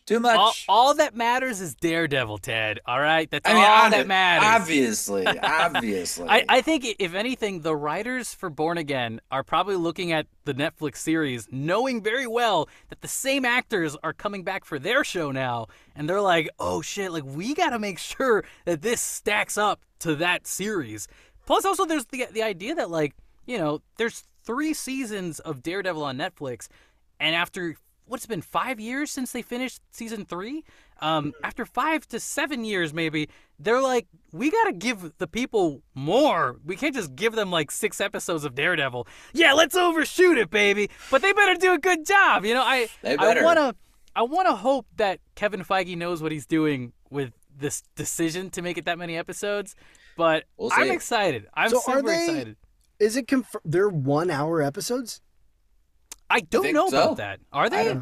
I don't know. That's what my friend said. But If they're, who knows? oh man, if That's they're quite a lot, yeah. Well, I'll be That's honest. a lot Like, of episodes. I'd rather it be an hour long than 30 minutes because Yeah. we're watching She-Hulk right now, and every episode's like 33, 35 minutes at a time, and that doesn't even include like the really long end credit stuff. So that really makes it like 29 minutes long at this point. Yeah. And when you only get that much from a She-Hulk series or Marvel series, you expect to be able to see more than that. And when it ends too fast, you're like, okay. Like, I feel a little empty by the end of this. Like, I guess I'll wait till the next week now and hope to God the next one's 40 minutes long. Yeah, Ro, what's up? Length really shouldn't matter as long as it's written in a way that it's compelling, right? I mean, it's that's the thing about It's She-Hulk. more the girth. It's It's more Man, girth. That's I'm like mid-drinking not so water much right now. length. You know, you want a girthy Marvel show, don't we all? Yeah, I mean that's the thing. Is like with She-Hulk. I had to throw that in there. She-Hulk right now. Who's laughing right now? Oh my God, I can't. It's just with She-Hulk right now. It's like it's 30 minutes, but I feel like it's written in a way that it should be longer. It's like after the 30 minutes is over, you're like, oh wait, that's it. I feel like we were just getting going with this episode, you know.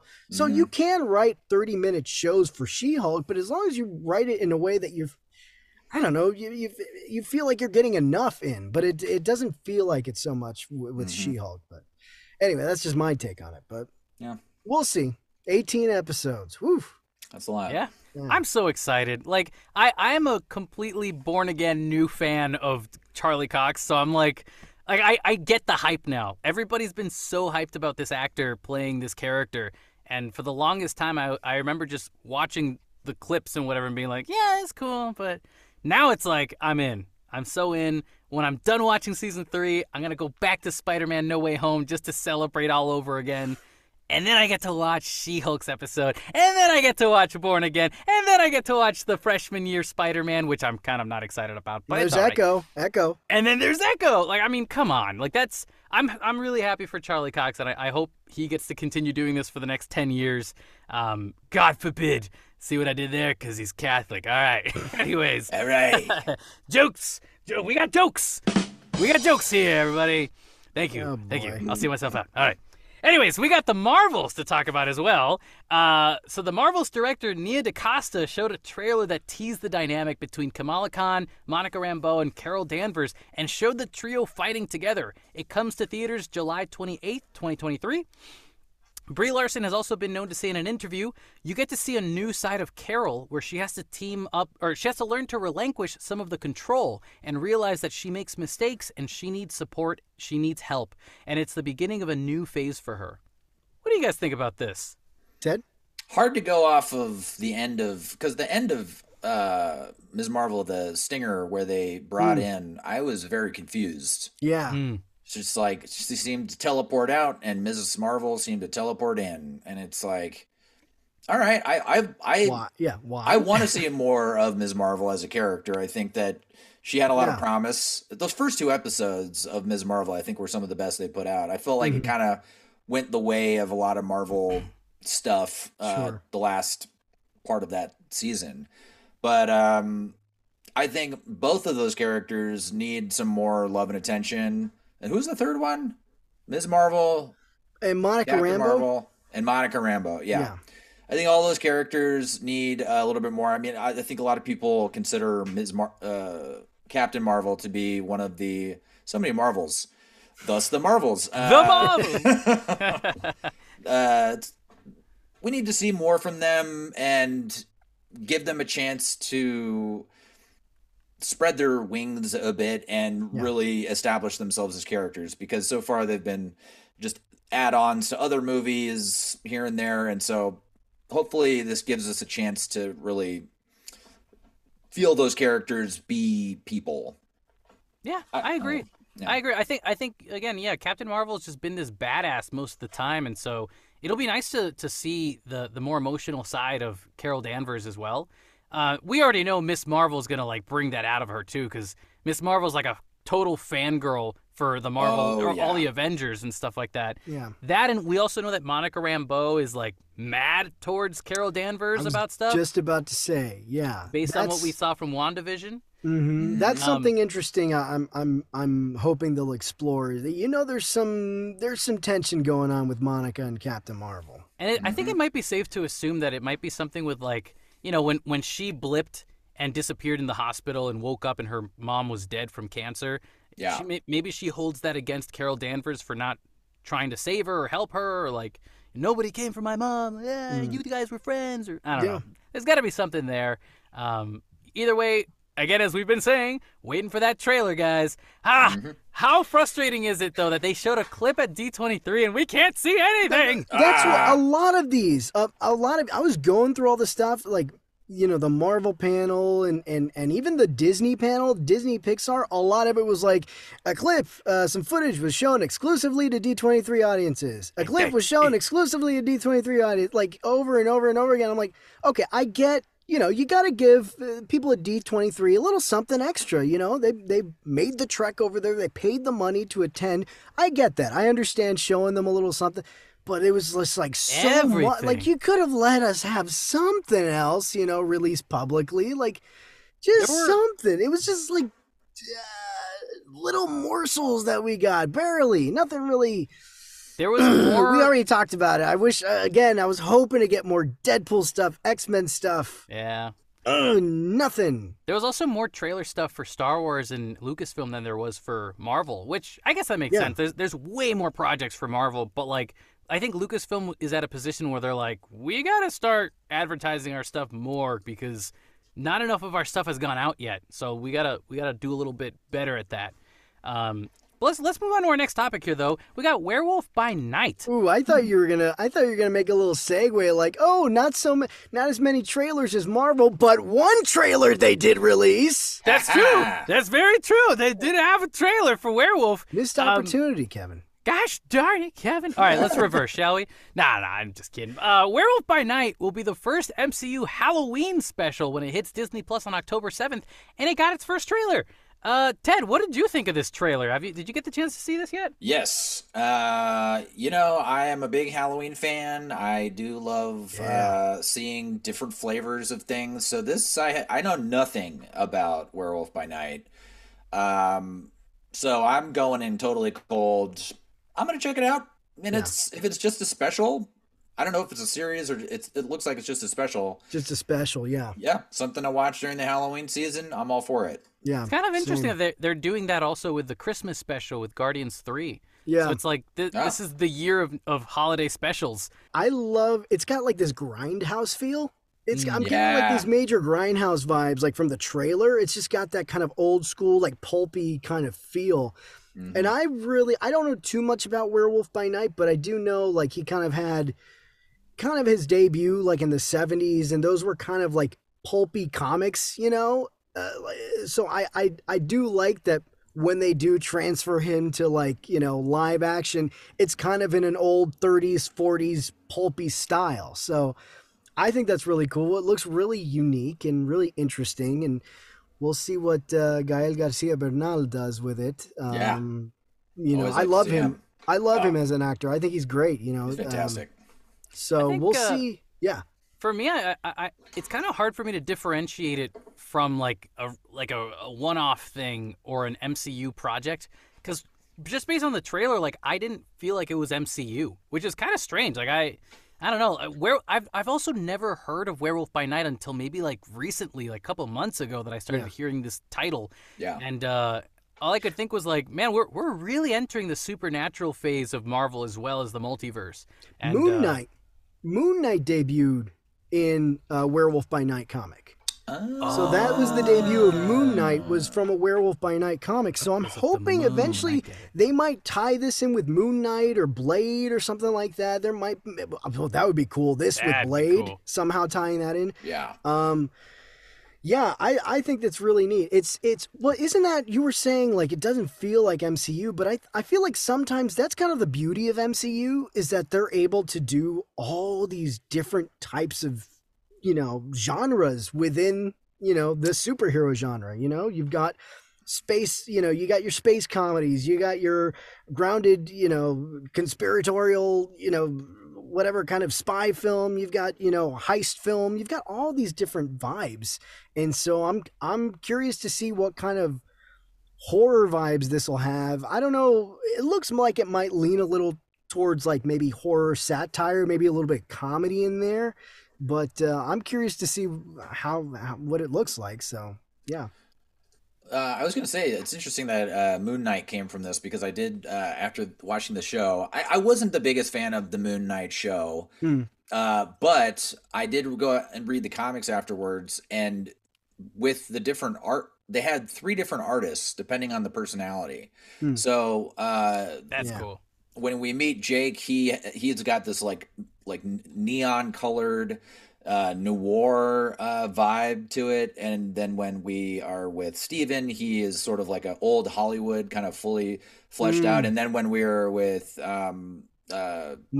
Mark, he is very sketchy, very kind of troubled, and so I think there was a real missed opportunity to do that same kind of thing for the look of each segment. It was all uniform, which for a show that makes sense, but I hope that this is actually in black and white and takes, that it's not just for the trailer that they did that kind of grindhouse effect, because they can mess with the format of any project they want, and they can really. I just want them MCU ness has almost become like kind of like a negative connotations, like, oh, it's just more MCU, blah blah. Yeah. It's a wash kind of. But if they can make more projects that have a unique feel, I think this could be really cool. I think they might keep the black and white. I mean, that would be kind of a shitty bait and switch, right? Right. Yeah. Yeah, I'm hoping they will. Yeah. I think they might. I think they will. We'll see. Well, also, fun fact. Sorry. Just fun fact, real quick. Directed by Michael Giacchino, the film composer. So this is like, he's directed like a couple short films and stuff. So I thought that was interesting. He's like mostly a film composer, but he's directing this special. So interesting. Just want to put that out there. I do like the whole black and white thing too, though. I've been slowly getting myself into black and white films, thanks to Raul as well. I've been watching more and more of those. But you know what Michael Jackson always says: "It don't matter if you're black or white." Speaking of Black Panther. Oh my God. Am I getting canceled? I'm so sorry. Reaching now. Reaching. I was really trying for that one. All right. Well, listen, guys. We got Black Panther, Wakanda Forever. Director Ryan Coogler showed an exclusive scene revealing that the international community is after the country's supply of vibranium in the wake of King T'Challa's death. The Dora Milaje, Wakanda's all-female special forces unit, isn't going to let it go easily, though. The movie hits theaters November 11th. Oh, I'm still thinking about my stupid segue. That was so dumb. That was so bad. Oh, man. When I heard about this part, like the idea of, other people from international communities trying to go after the vibranium, I think, Raul, is that something that you and I talked about recently? Because I swear to God, I thought that might have been an idea that they could go for. So it is cool to see that they're doing that. Yeah, I don't recall. This is the first time, at least for me, I think this is the first time I've heard this kind of concept in relation to Wakanda Forever. Well, also, this finally does confirm that T'Challa is dead. Like, he's dead in the movie as well. Like, it's not just like, the king had to disappear for a long time. Like, no, he's dead. And he's dead. Yeah. This is the outcome of what happens after a king like him dies, which I think is really cool. But I don't think, again, to see how they do that. What's his cause of death in the movie? Yeah, how do they write it? Do you think they'll keep it vague? Like maybe they'll be like, "No, he just died." But how? Yeah, he died.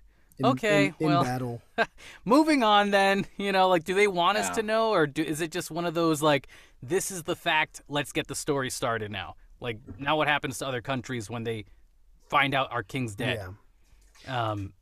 This also makes me think of it kind of, I mean, I'm sure they'll hopefully they'll make it different enough. But the concept behind this movie sounds very similar to Armor Wars. You know, it's like, you know, Tony Stark's dead. What happens when Tony's tech gets into the wrong hands? T'Challa's dead. What happens when the Wakandan tech gets into the wrong hands, right? So I'm hoping it'll be different enough, because as soon as you read off that summary, I just thought of Armor Wars. I'm like, okay, well, how can they make this different?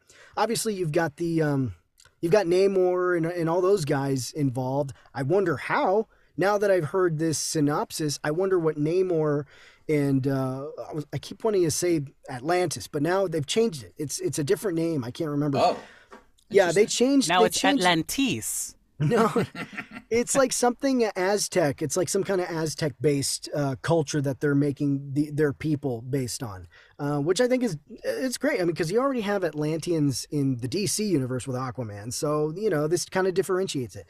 But I wonder how Namor and them kind of play into this story. Yeah, me too. Knowing what we know, but yeah. But also seeing the actor that plays Namor, like I'm super pumped to see what he's going to come up with, because he was talking a lot in interviews how, like, you know, everything, like all the CGI is like in front of him, all the music's playing around him, like the set is amazing. He's so immersed into the role that the producers and everybody around him on set just make it easy for him to just be the character. So I'm really looking forward to seeing his performance as Namor in this movie. It's a really cool introduction too, because isn't he like the first Marvel superhero, technically, in the comics? He's one of the first. He goes way back to the 30s with his debut. Yeah. It was like him and the original Human Torch are like way back in the day. Yeah, and he comes before Aquaman, right? Because Aquaman was made afterwards. I think by a couple of years or something. Yeah, I think that might be right. But yeah, he goes way back to the early days of Marvel. I think before they even called them Marvel Comics. Yeah. Before their name, I think it may have been Timely Comics or something at the time. But yeah, he's a very early debut. Yeah. I remember this old Spider-Man game where you could play as Namor, Spider-Man, or Hawkeye, but like old school nice. Hawkeye. Yeah. Only those three? I think there was one more, but I forget. Anyways, it's he is one of the more early heroes, but I forgot about that. Yeah. And it seems like they've the design of him is both faithful and taking it in a new direction, which is cool. Yeah. It still looks like Namor. They've just changed the culture that they're based around. It's more Aztec-y, but you look at him and you're like, okay, yeah, that's Namor. Yeah. Yep. Oh yeah. They did a great job with that. Yeah. Atlantis. Atlantis. Wow. There's one letter. God damn it. Guys, I got it. Instead of a T, let's do a Z. You mean like Zorro? Yeah! All right! Who came up with that idea? Give that man a raise. Give him all the raises. Well, let's move on to our next topic here then. We got Ant-Man and the Wasp: Quantumania. I pronounced that very weirdly. Quantumania. You want to go to Quantumania? Quantumania. It's a fun ride, I guess. So Ant-Man 3 kicks off Phase 5 of the MCU on February 17th, 2023, and an exclusive look at the movie showed Scott Lang and Hope Van Dyne working with her parents, Hank Pym and Janet Van Dyne, along with Scott's daughter, Cassie Lang, to explore the quantum realm. We saw new MCU Big Bad Kang holding Cassie hostage and trying to force Scott to steal something for him. Also, Bill Murray's character appeared briefly. Okay, cool. Oh, in the footage? Yeah, this is footage we didn't see. So from what we've heard, it sounds interesting. God, I hope they nail Kang, because this is the first time we're really going to see Kang the Conqueror. I know we've seen him in Loki season 1, but not as the Conqueror yet. But right. I think it's going to be fun. It's interesting. I was wondering how the heck they were going to make Scott Lang do anything. And I'm like, of course, the daughter. You got to steal the daughter and, force him to do stuff, But what do you guys think of this so far? I am ready for the MCU to get a move on. That means Kang, because we've been needing that unifier. Like, we had Thanos. Yeah. We need something. Because otherwise it just feels like we're spinning our wheels. Yeah. I feel like phase 1 through 3, like in phase 1, it was how many? It was just 6 movies by the time we introduced Thanos, and we're like, okay, We know what this is about. But now we're like, what? 7 movies, 6, 7 shows deep, and we still don't know. We know it's going to end in Secret Wars, but it's like, all right, come on. You're telling us Kang. You seems to be telling us Kang is the big bad here. Let's get, like you say, let's get a move on with it. What's going on here? I'm ready. Yeah. You're right. Sorry. No, I was just going to say that it's interesting that for San Diego Comic-Con recently, a lot of us were being told, like, don't worry, guys. All of this is going to make sense once Kevin Feige tells us what's happening at San Diego Comic-Con. And he shows up and he tells us Secret Wars and the Kang Dynasty.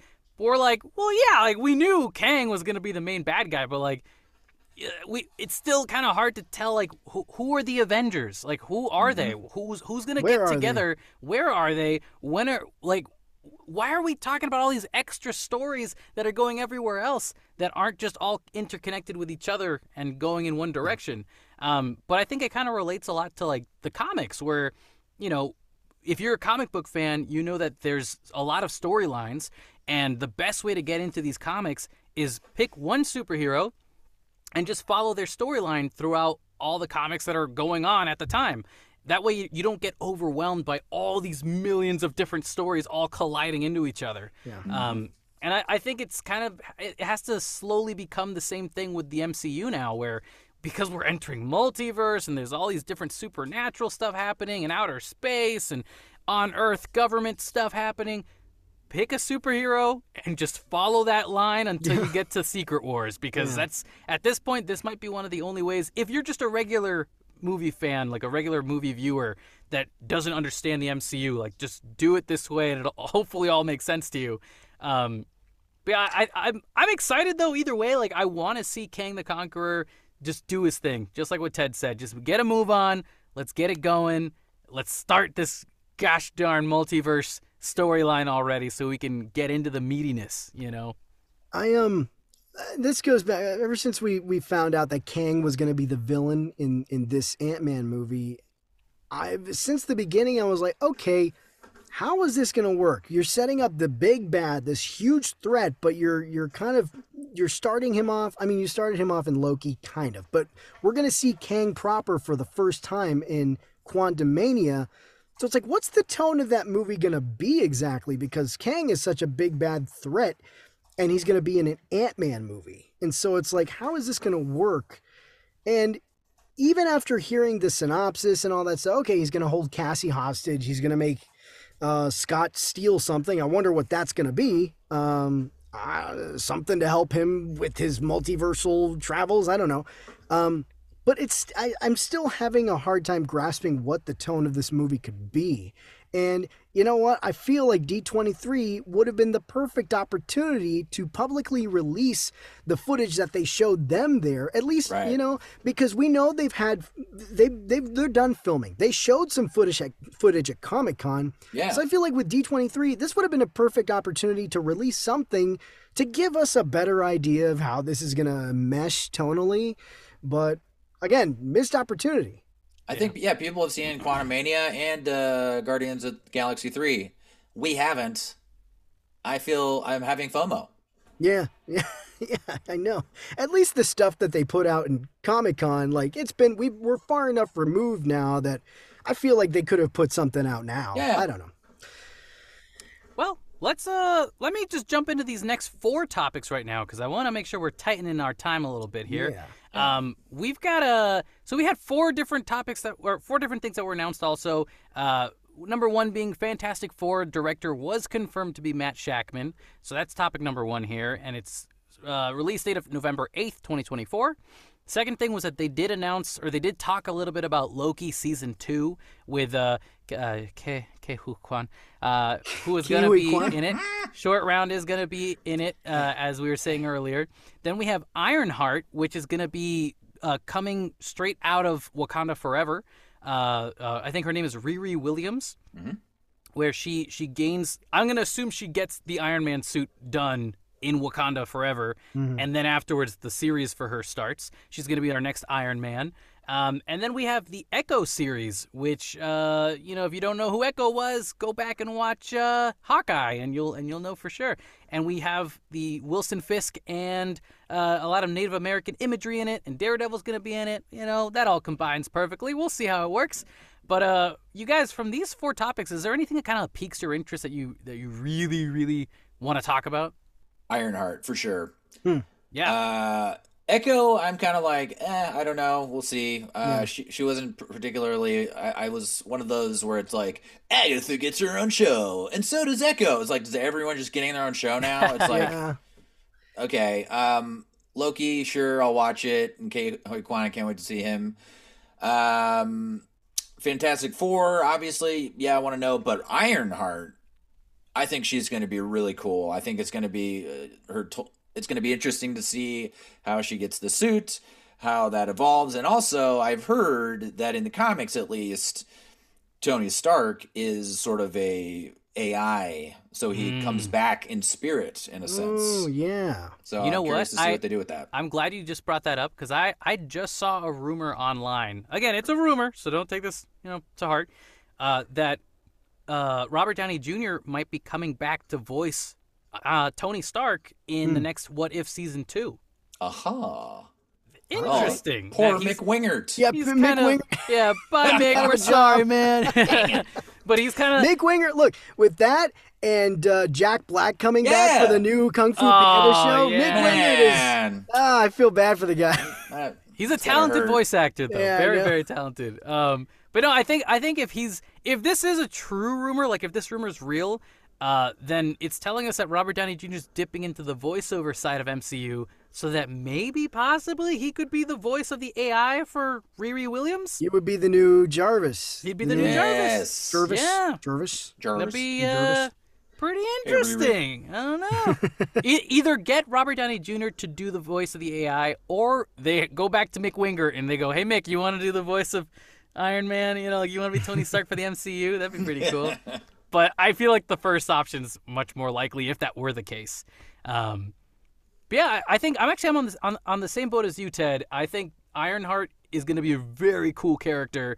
I think she's going to be really interesting. Also, Anthony Ramos is going to be debuting as Parker Robbins / the Hood, and he's like this magician character. And so the one of the biggest themes, magician character with guns. One of the biggest themes of this is like the tech and magic doing battle. And so that's going to be really interesting. But also, I thought it was really funny that Anthony Ramos, when he went up on stage to talk about his character, and Kevin Feige's just standing there going, tell him about your character, Anthony. And Anthony's just like, oh, well, he's like cool, but he's not. But he's like evil, but he's not. And like he's scary sometimes, but sometimes he's not. And then Kevin Feige's like, okay, let's just talk about tech and magic doing battle, okay? Yeah, you're right. Tech and magic, that's going to be interesting. I mean, I feel like that is probably just like, I don't know what to say, because you know how Marvel is really, Marvel's going to send out a hitman, but they're going to put a hit out on me. Kevin Feige is the hitman with a gun. Standing there in front of Kevin Feige, I feel like Anthony Ramos probably was like scared about like, well, I don't know what to say. Dude, I'm going to spoil this, but he's not. So bad. He's this, I don't know. I don't want to get in trouble. That's what that sounds like to me. Mm-hmm. I will say that's probably, I think I agree with both of you guys. That's out of these 4 things, that's probably the one I'm most interested in, because it's so different. And it's like the Fantastic Four thing. That's just, okay, they announced the WandaVision director. That's cool. But even before D23, that was something that was getting rumored. It was a pretty strong likelihood that he was going to end up being the Fantastic Four director. I think we kind of suspected that coming in, and then they just officially confirmed it. So it's like, all right, cool. Loki season 2, okay, we kind of know what to expect with Loki. We've seen the show, and so okay, cool. Echo, I didn't really care about so much. So yeah, out of those 4, Ironheart is the one that intrigues me the most. I will say Black Panther 2, I think is of the properties, it looks like the most quality property coming out right now. That trailer was amazing. Yes. Yeah. Fantastic. Oh, yeah. It's the next one right around the corner in November. Yeah, I can't wait. Yeah. Oof. So Well, cool. listen, guys, gentlemen, we are all done discussing Marvel then. We've got our next topics here then. The Disney live-action film stuff. Disney The Disney. live Now- action cash grab. Live action, now in Yeah. HD 3D. All your Yours favorite today. Disney characters. There it is. There it is. Well, there was a ton of these movies right now. We are going to talk about quite a few of them, but we've only got so much time, you guys. There's a lot. So here's what I'm going to do. I'm going to list off just all the titles from the Disney live action first, and then we'll just go down whichever ones really pique our interest to talk about. But as long as I'm naming them all you listeners can at least be aware that these are projects that were talked about during D23. All right. So, number 1, we got Hocus Pocus 2. They discussed that. We talked about Disenchanted with, what's her face? Amy Adams? Amy Adams, that's her face. Then we got The Little Mermaid live action. Got a first look at that. We also got Peter Pan and Wendy, which Ted Evans is going to totally read the description on that. Then we got Haunted Mansion. We also got Mufasa, the Lion King prequel to the live action, that word. Then we have Snow White, the live action version of that. They also talked about Percy Jackson and the Olympians TV series on Disney+. Then they talked about National Treasure Edge of History, no Nicolas Cage. Then we talked about Santa Clauses, so the third movie of The Santa Claus with Tim Allen. And I believe his whole... Well, there are already 3 movies, so this will be... Well, it's a TV show, so it's like a 4th story. Okay. Yeah. Okay, then even better. Then they talked about Avatar: The Way of Water. They give us a quick sneak peek about that. Then they discussed Wish, which is, I believe, an animated film that they're working on. Then they talked about, finally, for Disney live action, but not really because this is animation, Iwaju, which is a first look at this Nigerian project for Disney Plus that's animated. Now, gentlemen, which one of these piques your interest that you'd like to discuss first? I think there's a lot. None of them. They all suck. They're terrible. I'm trying to think. Well, I mean, okay, I'll tell you, the most tangible things out of all these are probably Hocus Pocus 2, Disenchanted, and The Little Mermaid, because we actually got trailers for all these, right? Yeah. So, why don't we start with The Little Mermaid then? Because I think Yes. the music for that, I'm not gonna lie. When I first heard about the live action thing, there was a part of me that was like, another live action Disney thing. Okay, here we go. And then I saw the trailer, and you hear the music start playing. And as I'm watching this trailer, I got really teary-eyed for some weird reason. Like, it just brought out this emotion out of me. And then you get to hear Halle Bailey's voice when she sings as Ariel. And just a little tidbit of it. You get a little bit. And it got me. I think I was sold. I want to see more of it, and I can't wait to see what they're going to do with it. I just hope it's not like a Lion King thing where they extend it to 2 hours because they need it to be over 2 hours instead of an hour and a half. You know what I mean? What did you guys think of that? This one is like the talk of the internet at the moment. Yeah. You know, people are just losing their minds over Halle Bailey, who looks beautiful and sings like a friggin' angel. yeah. So there's no reason why people should be so hung up on this other than blatant racism. Yeah. It's That terrible. said, this is still another live action Disney movie. It's probably not going to be good. I mean, Yeah. yeah. Besides the fact that she's going to be great, I'm curious to see what Melissa McCarthy is like. It's just another live action movie. I may, because of the controversy, I'll probably end up going to see this one. Yeah, Right. I think it's interesting because it's like there's all these people saying like, oh, Ariel can't be black, like she can't be. Who course you says can. she can't be? Here's the main thing. stupid. This is the main thing you always have to ask yourself when you look at a movie and they gender swap, race swap, or anything. Does it matter to the story that the character has to be this specific thing? Does Ariel have to be white in order for the story to make sense? In this particular case, it really doesn't matter. Like, it Or does not matter whatsoever. Does it fundamentally change the character? The comparison I always make is Magneto.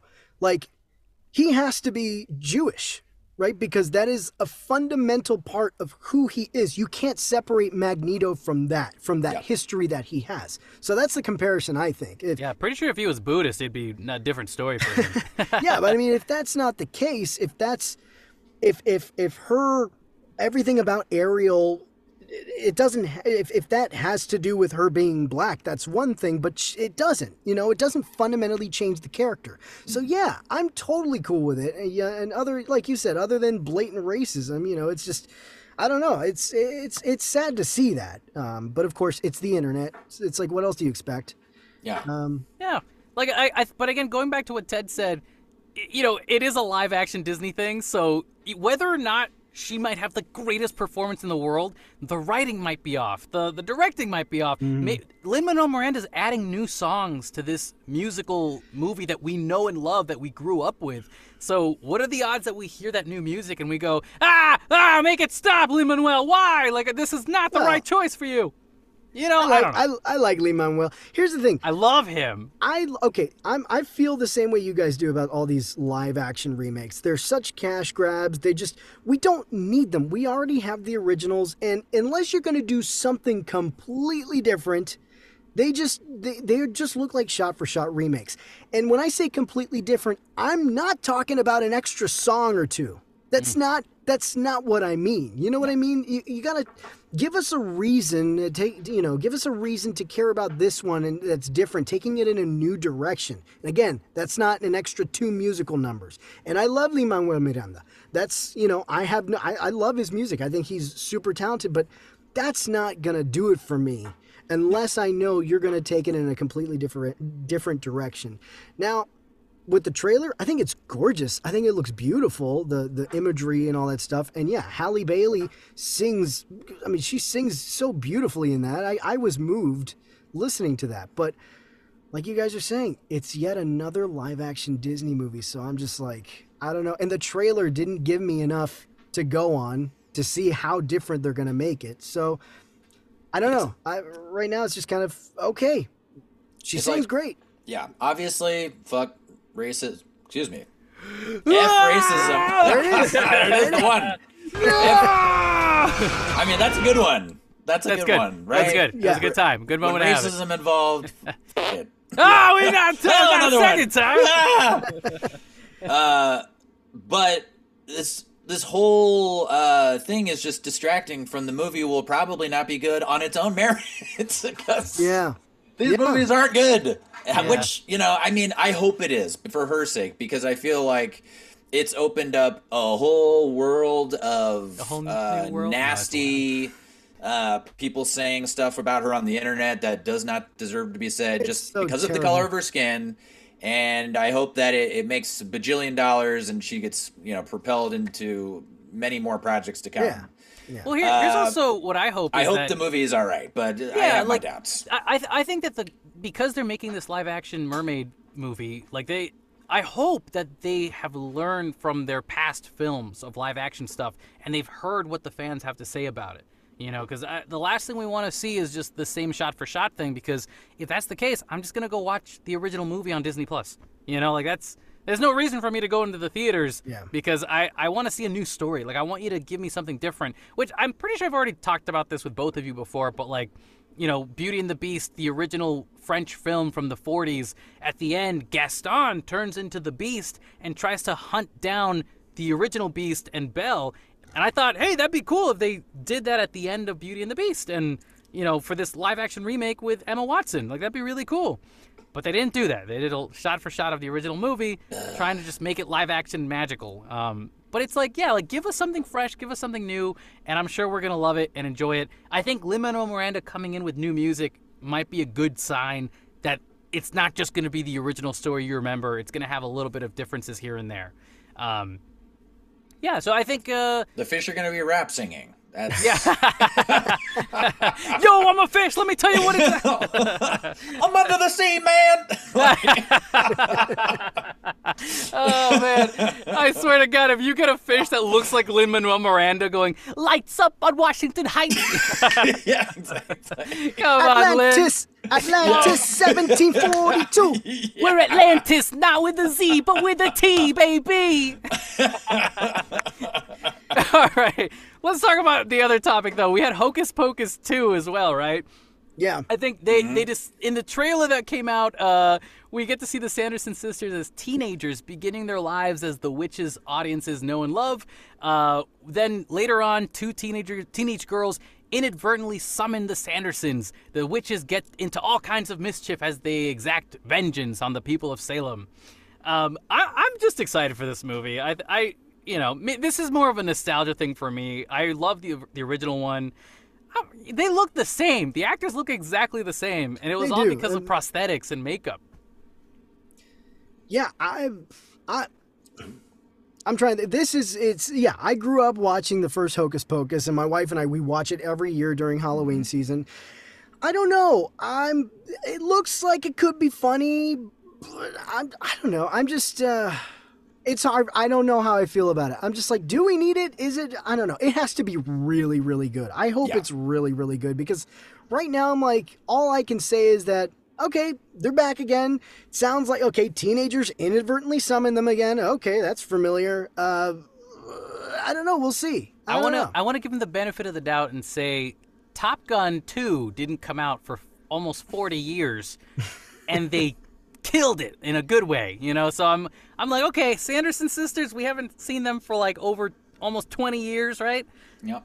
I think they must have had some good idea. In fact, Tom Cruise has a cameo in Hocus Pocus 2. Get out of here. He actually made them fly on real brooms. This is crazy. They got the camera mounted on there. I want it to look real. No. Like, they legitimately flew like it was real, guys. We need real brooms.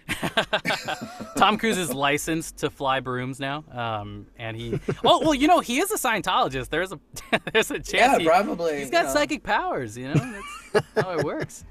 But I'm excited for the movie. I'm looking forward to seeing it. I think what is this next month or end of this month, September 30th? Yep. Comes out. So we'll definitely be watching it in October. Yep. But Raul, are you going to watch the first one first and then the second one, or are you going to just go straight to the second one? No, we're going to watch the first one. We always watch the first one every year. So that's the way to do it. You do the 1-2 punch. Yep. Mm-hmm. Well then, last thoughts before we move on to Disenchanted? Nay.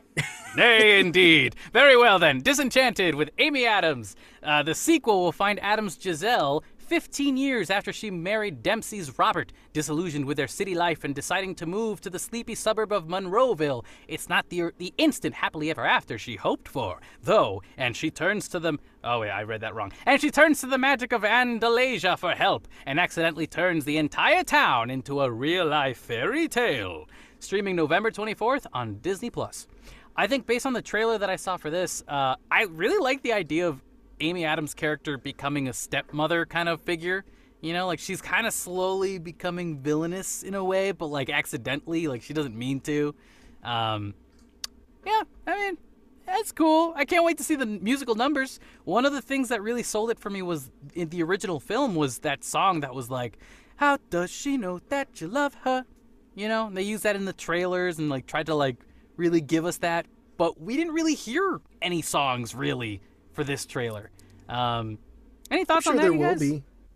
Yeah. Oh, yeah. There's like people dancing and singing on camera, but we didn't get to hear them. So I'm like, why are they hiding the songs? That's like the biggest part of this stuff, isn't it? Like, that's such a big deal with Amy Adams. This is another one that's going to be the years after the fact sequel that hopefully is good enough to warrant existing. It's just the same as Hocus Pocus 2. You're like, yeah, I hope it doesn't suck. It's basically, it's interesting that they're flipping it in, where her world now becomes, like everyone else becomes more like her world. So that's an interesting twist on it. Yeah, so I agree. I was going to say, it kind of needs to do something a little different, and so I am intrigued by that. And then the fact that she kind of goes down a little dark path, right? She was so like bubbly and optimistic and bright in the first one, and now she's kind of again, she looks like she's making some questionable decisions, right? You have to take it somewhere different, because honestly, what I loved about the first Enchanted was it was kind of the first self-aware Disney movie, because they were starting to make fun of the tropes of like the Disney animated princess films, right? And I remember really enjoying that. I was like, okay, I see what you're doing, Disney. You're making fun of yourself. I like that. But with this second movie, it's like that novelty has already happened. So now it's like you don't have that in the second movie. So yeah, you gotta try and do something a little different with that. I'm sure they're gonna make self-referential jokes again and make fun of those little tropes and stuff. But yeah, I'm gonna need something more this time. So yeah, again, it's like it's another thing. Like, okay, well, we'll see. Yeah, I agree. Ted, any last few thoughts? No, let's move on. Enough about Enchanted. Then let's talk about some Pixar. So we got Pixar as our final thing here. Again, I'm going to list off some headlines that were reported, and I think what we're going to do is we're going to pick the number one thing we really want to talk about for this one. Since we're really tight on time, all you listeners, we're so sorry. But if you listeners would like to know more about the news announcements and just hear little tidbits here and there, we do have our Instagram account at Real Geek News, so feel free to check that out, and we'd be more than happy to keep talking about it with you guys. Anyways, Pixar, we have the first one. We had a movie called Elemental get announced.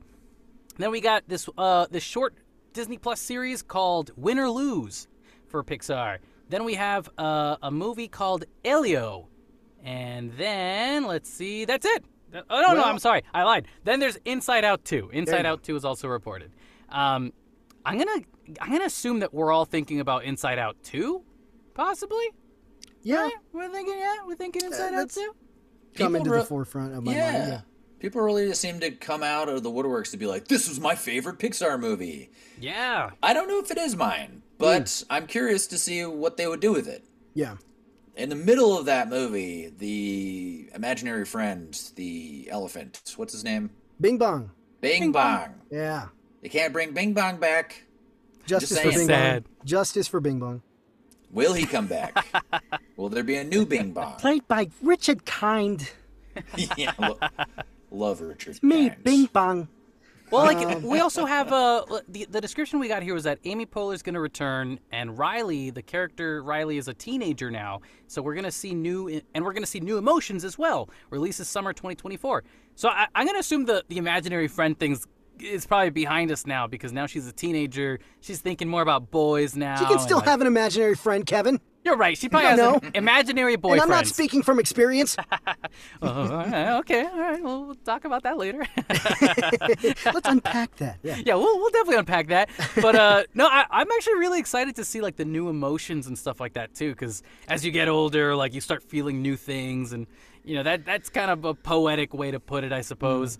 But Riley growing up, being a teenager, you can only imagine what kind of experiences she's gonna have.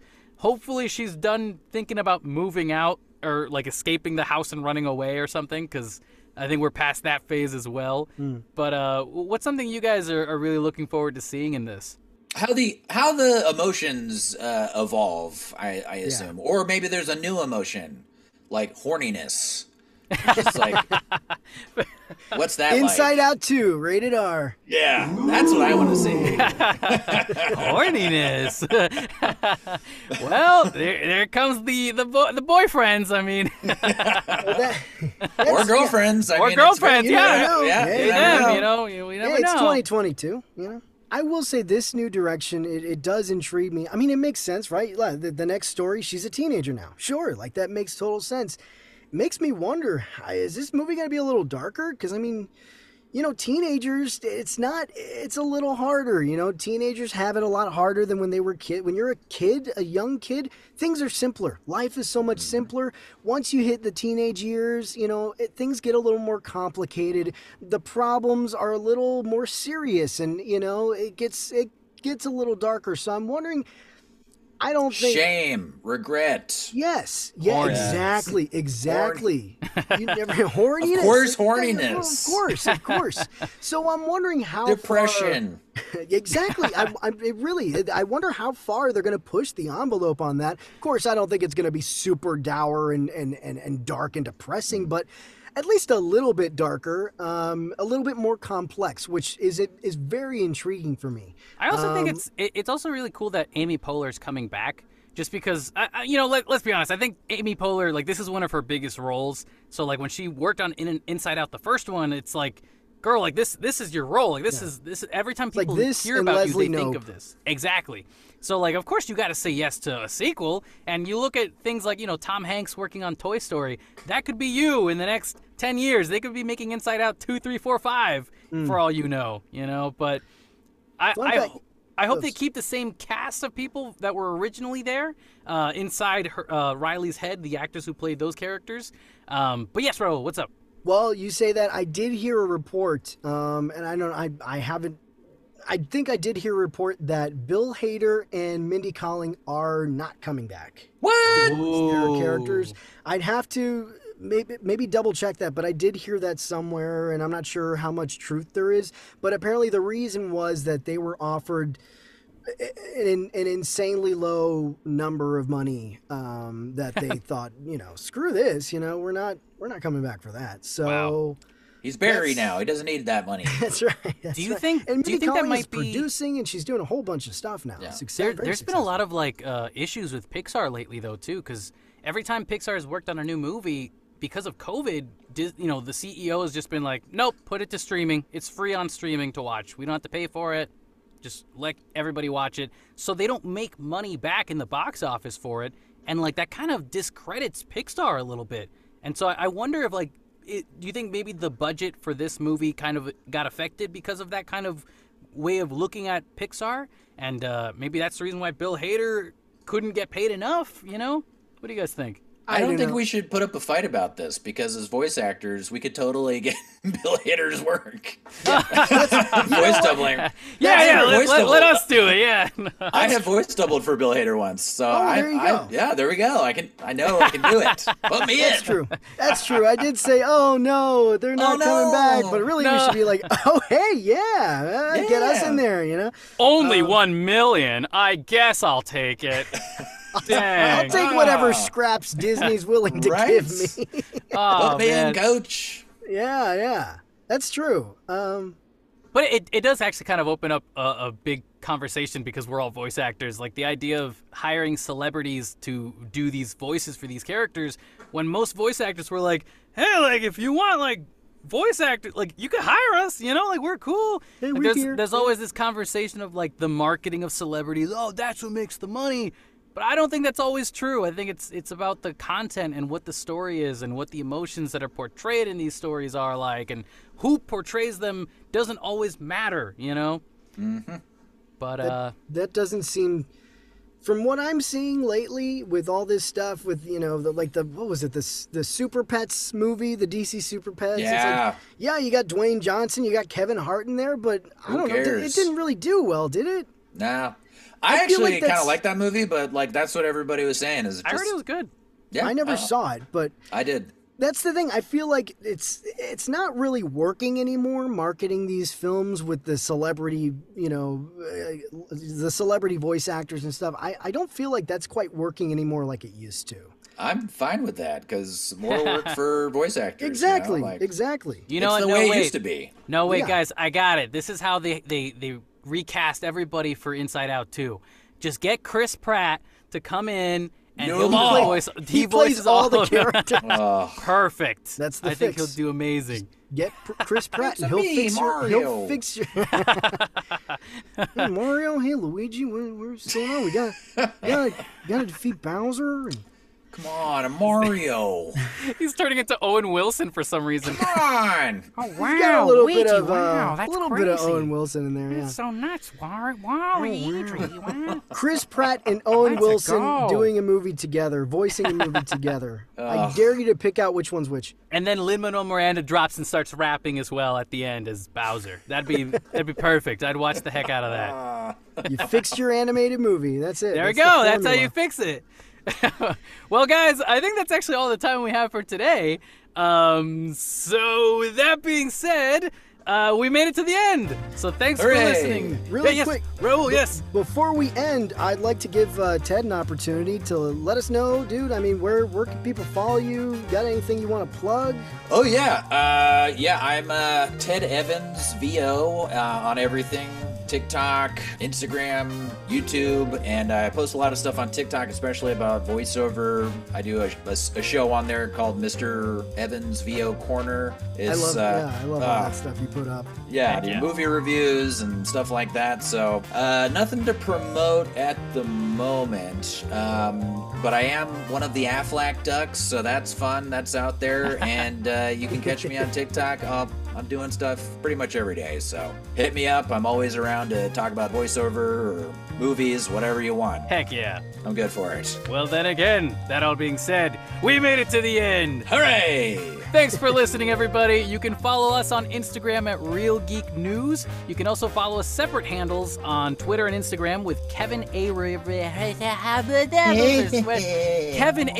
VO and Raul Ceballos VO. And you know where Ted is now. Oh, yeah, you did have that written there. So You son of a jerk! I didn't know you added it. You know what? Doesn't even matter. Whatever. I was gonna make it sound cool and Sorry. smoothly go into it, but you interrupted me. I didn't know It's you added that fine. in there. I was like, let's give Ted an opportunity. You know what? Wait a minute. Forget your line. I'm gonna say your lines too. Want to all send right. us a message to tell us your passionate movie news opinions? Send us an email at realgeeknews@gmail.com. And of course, we'll all leave the descriptions below. Stay safe, stay classy, and most important of all, Raul. Stay geeky, my friends.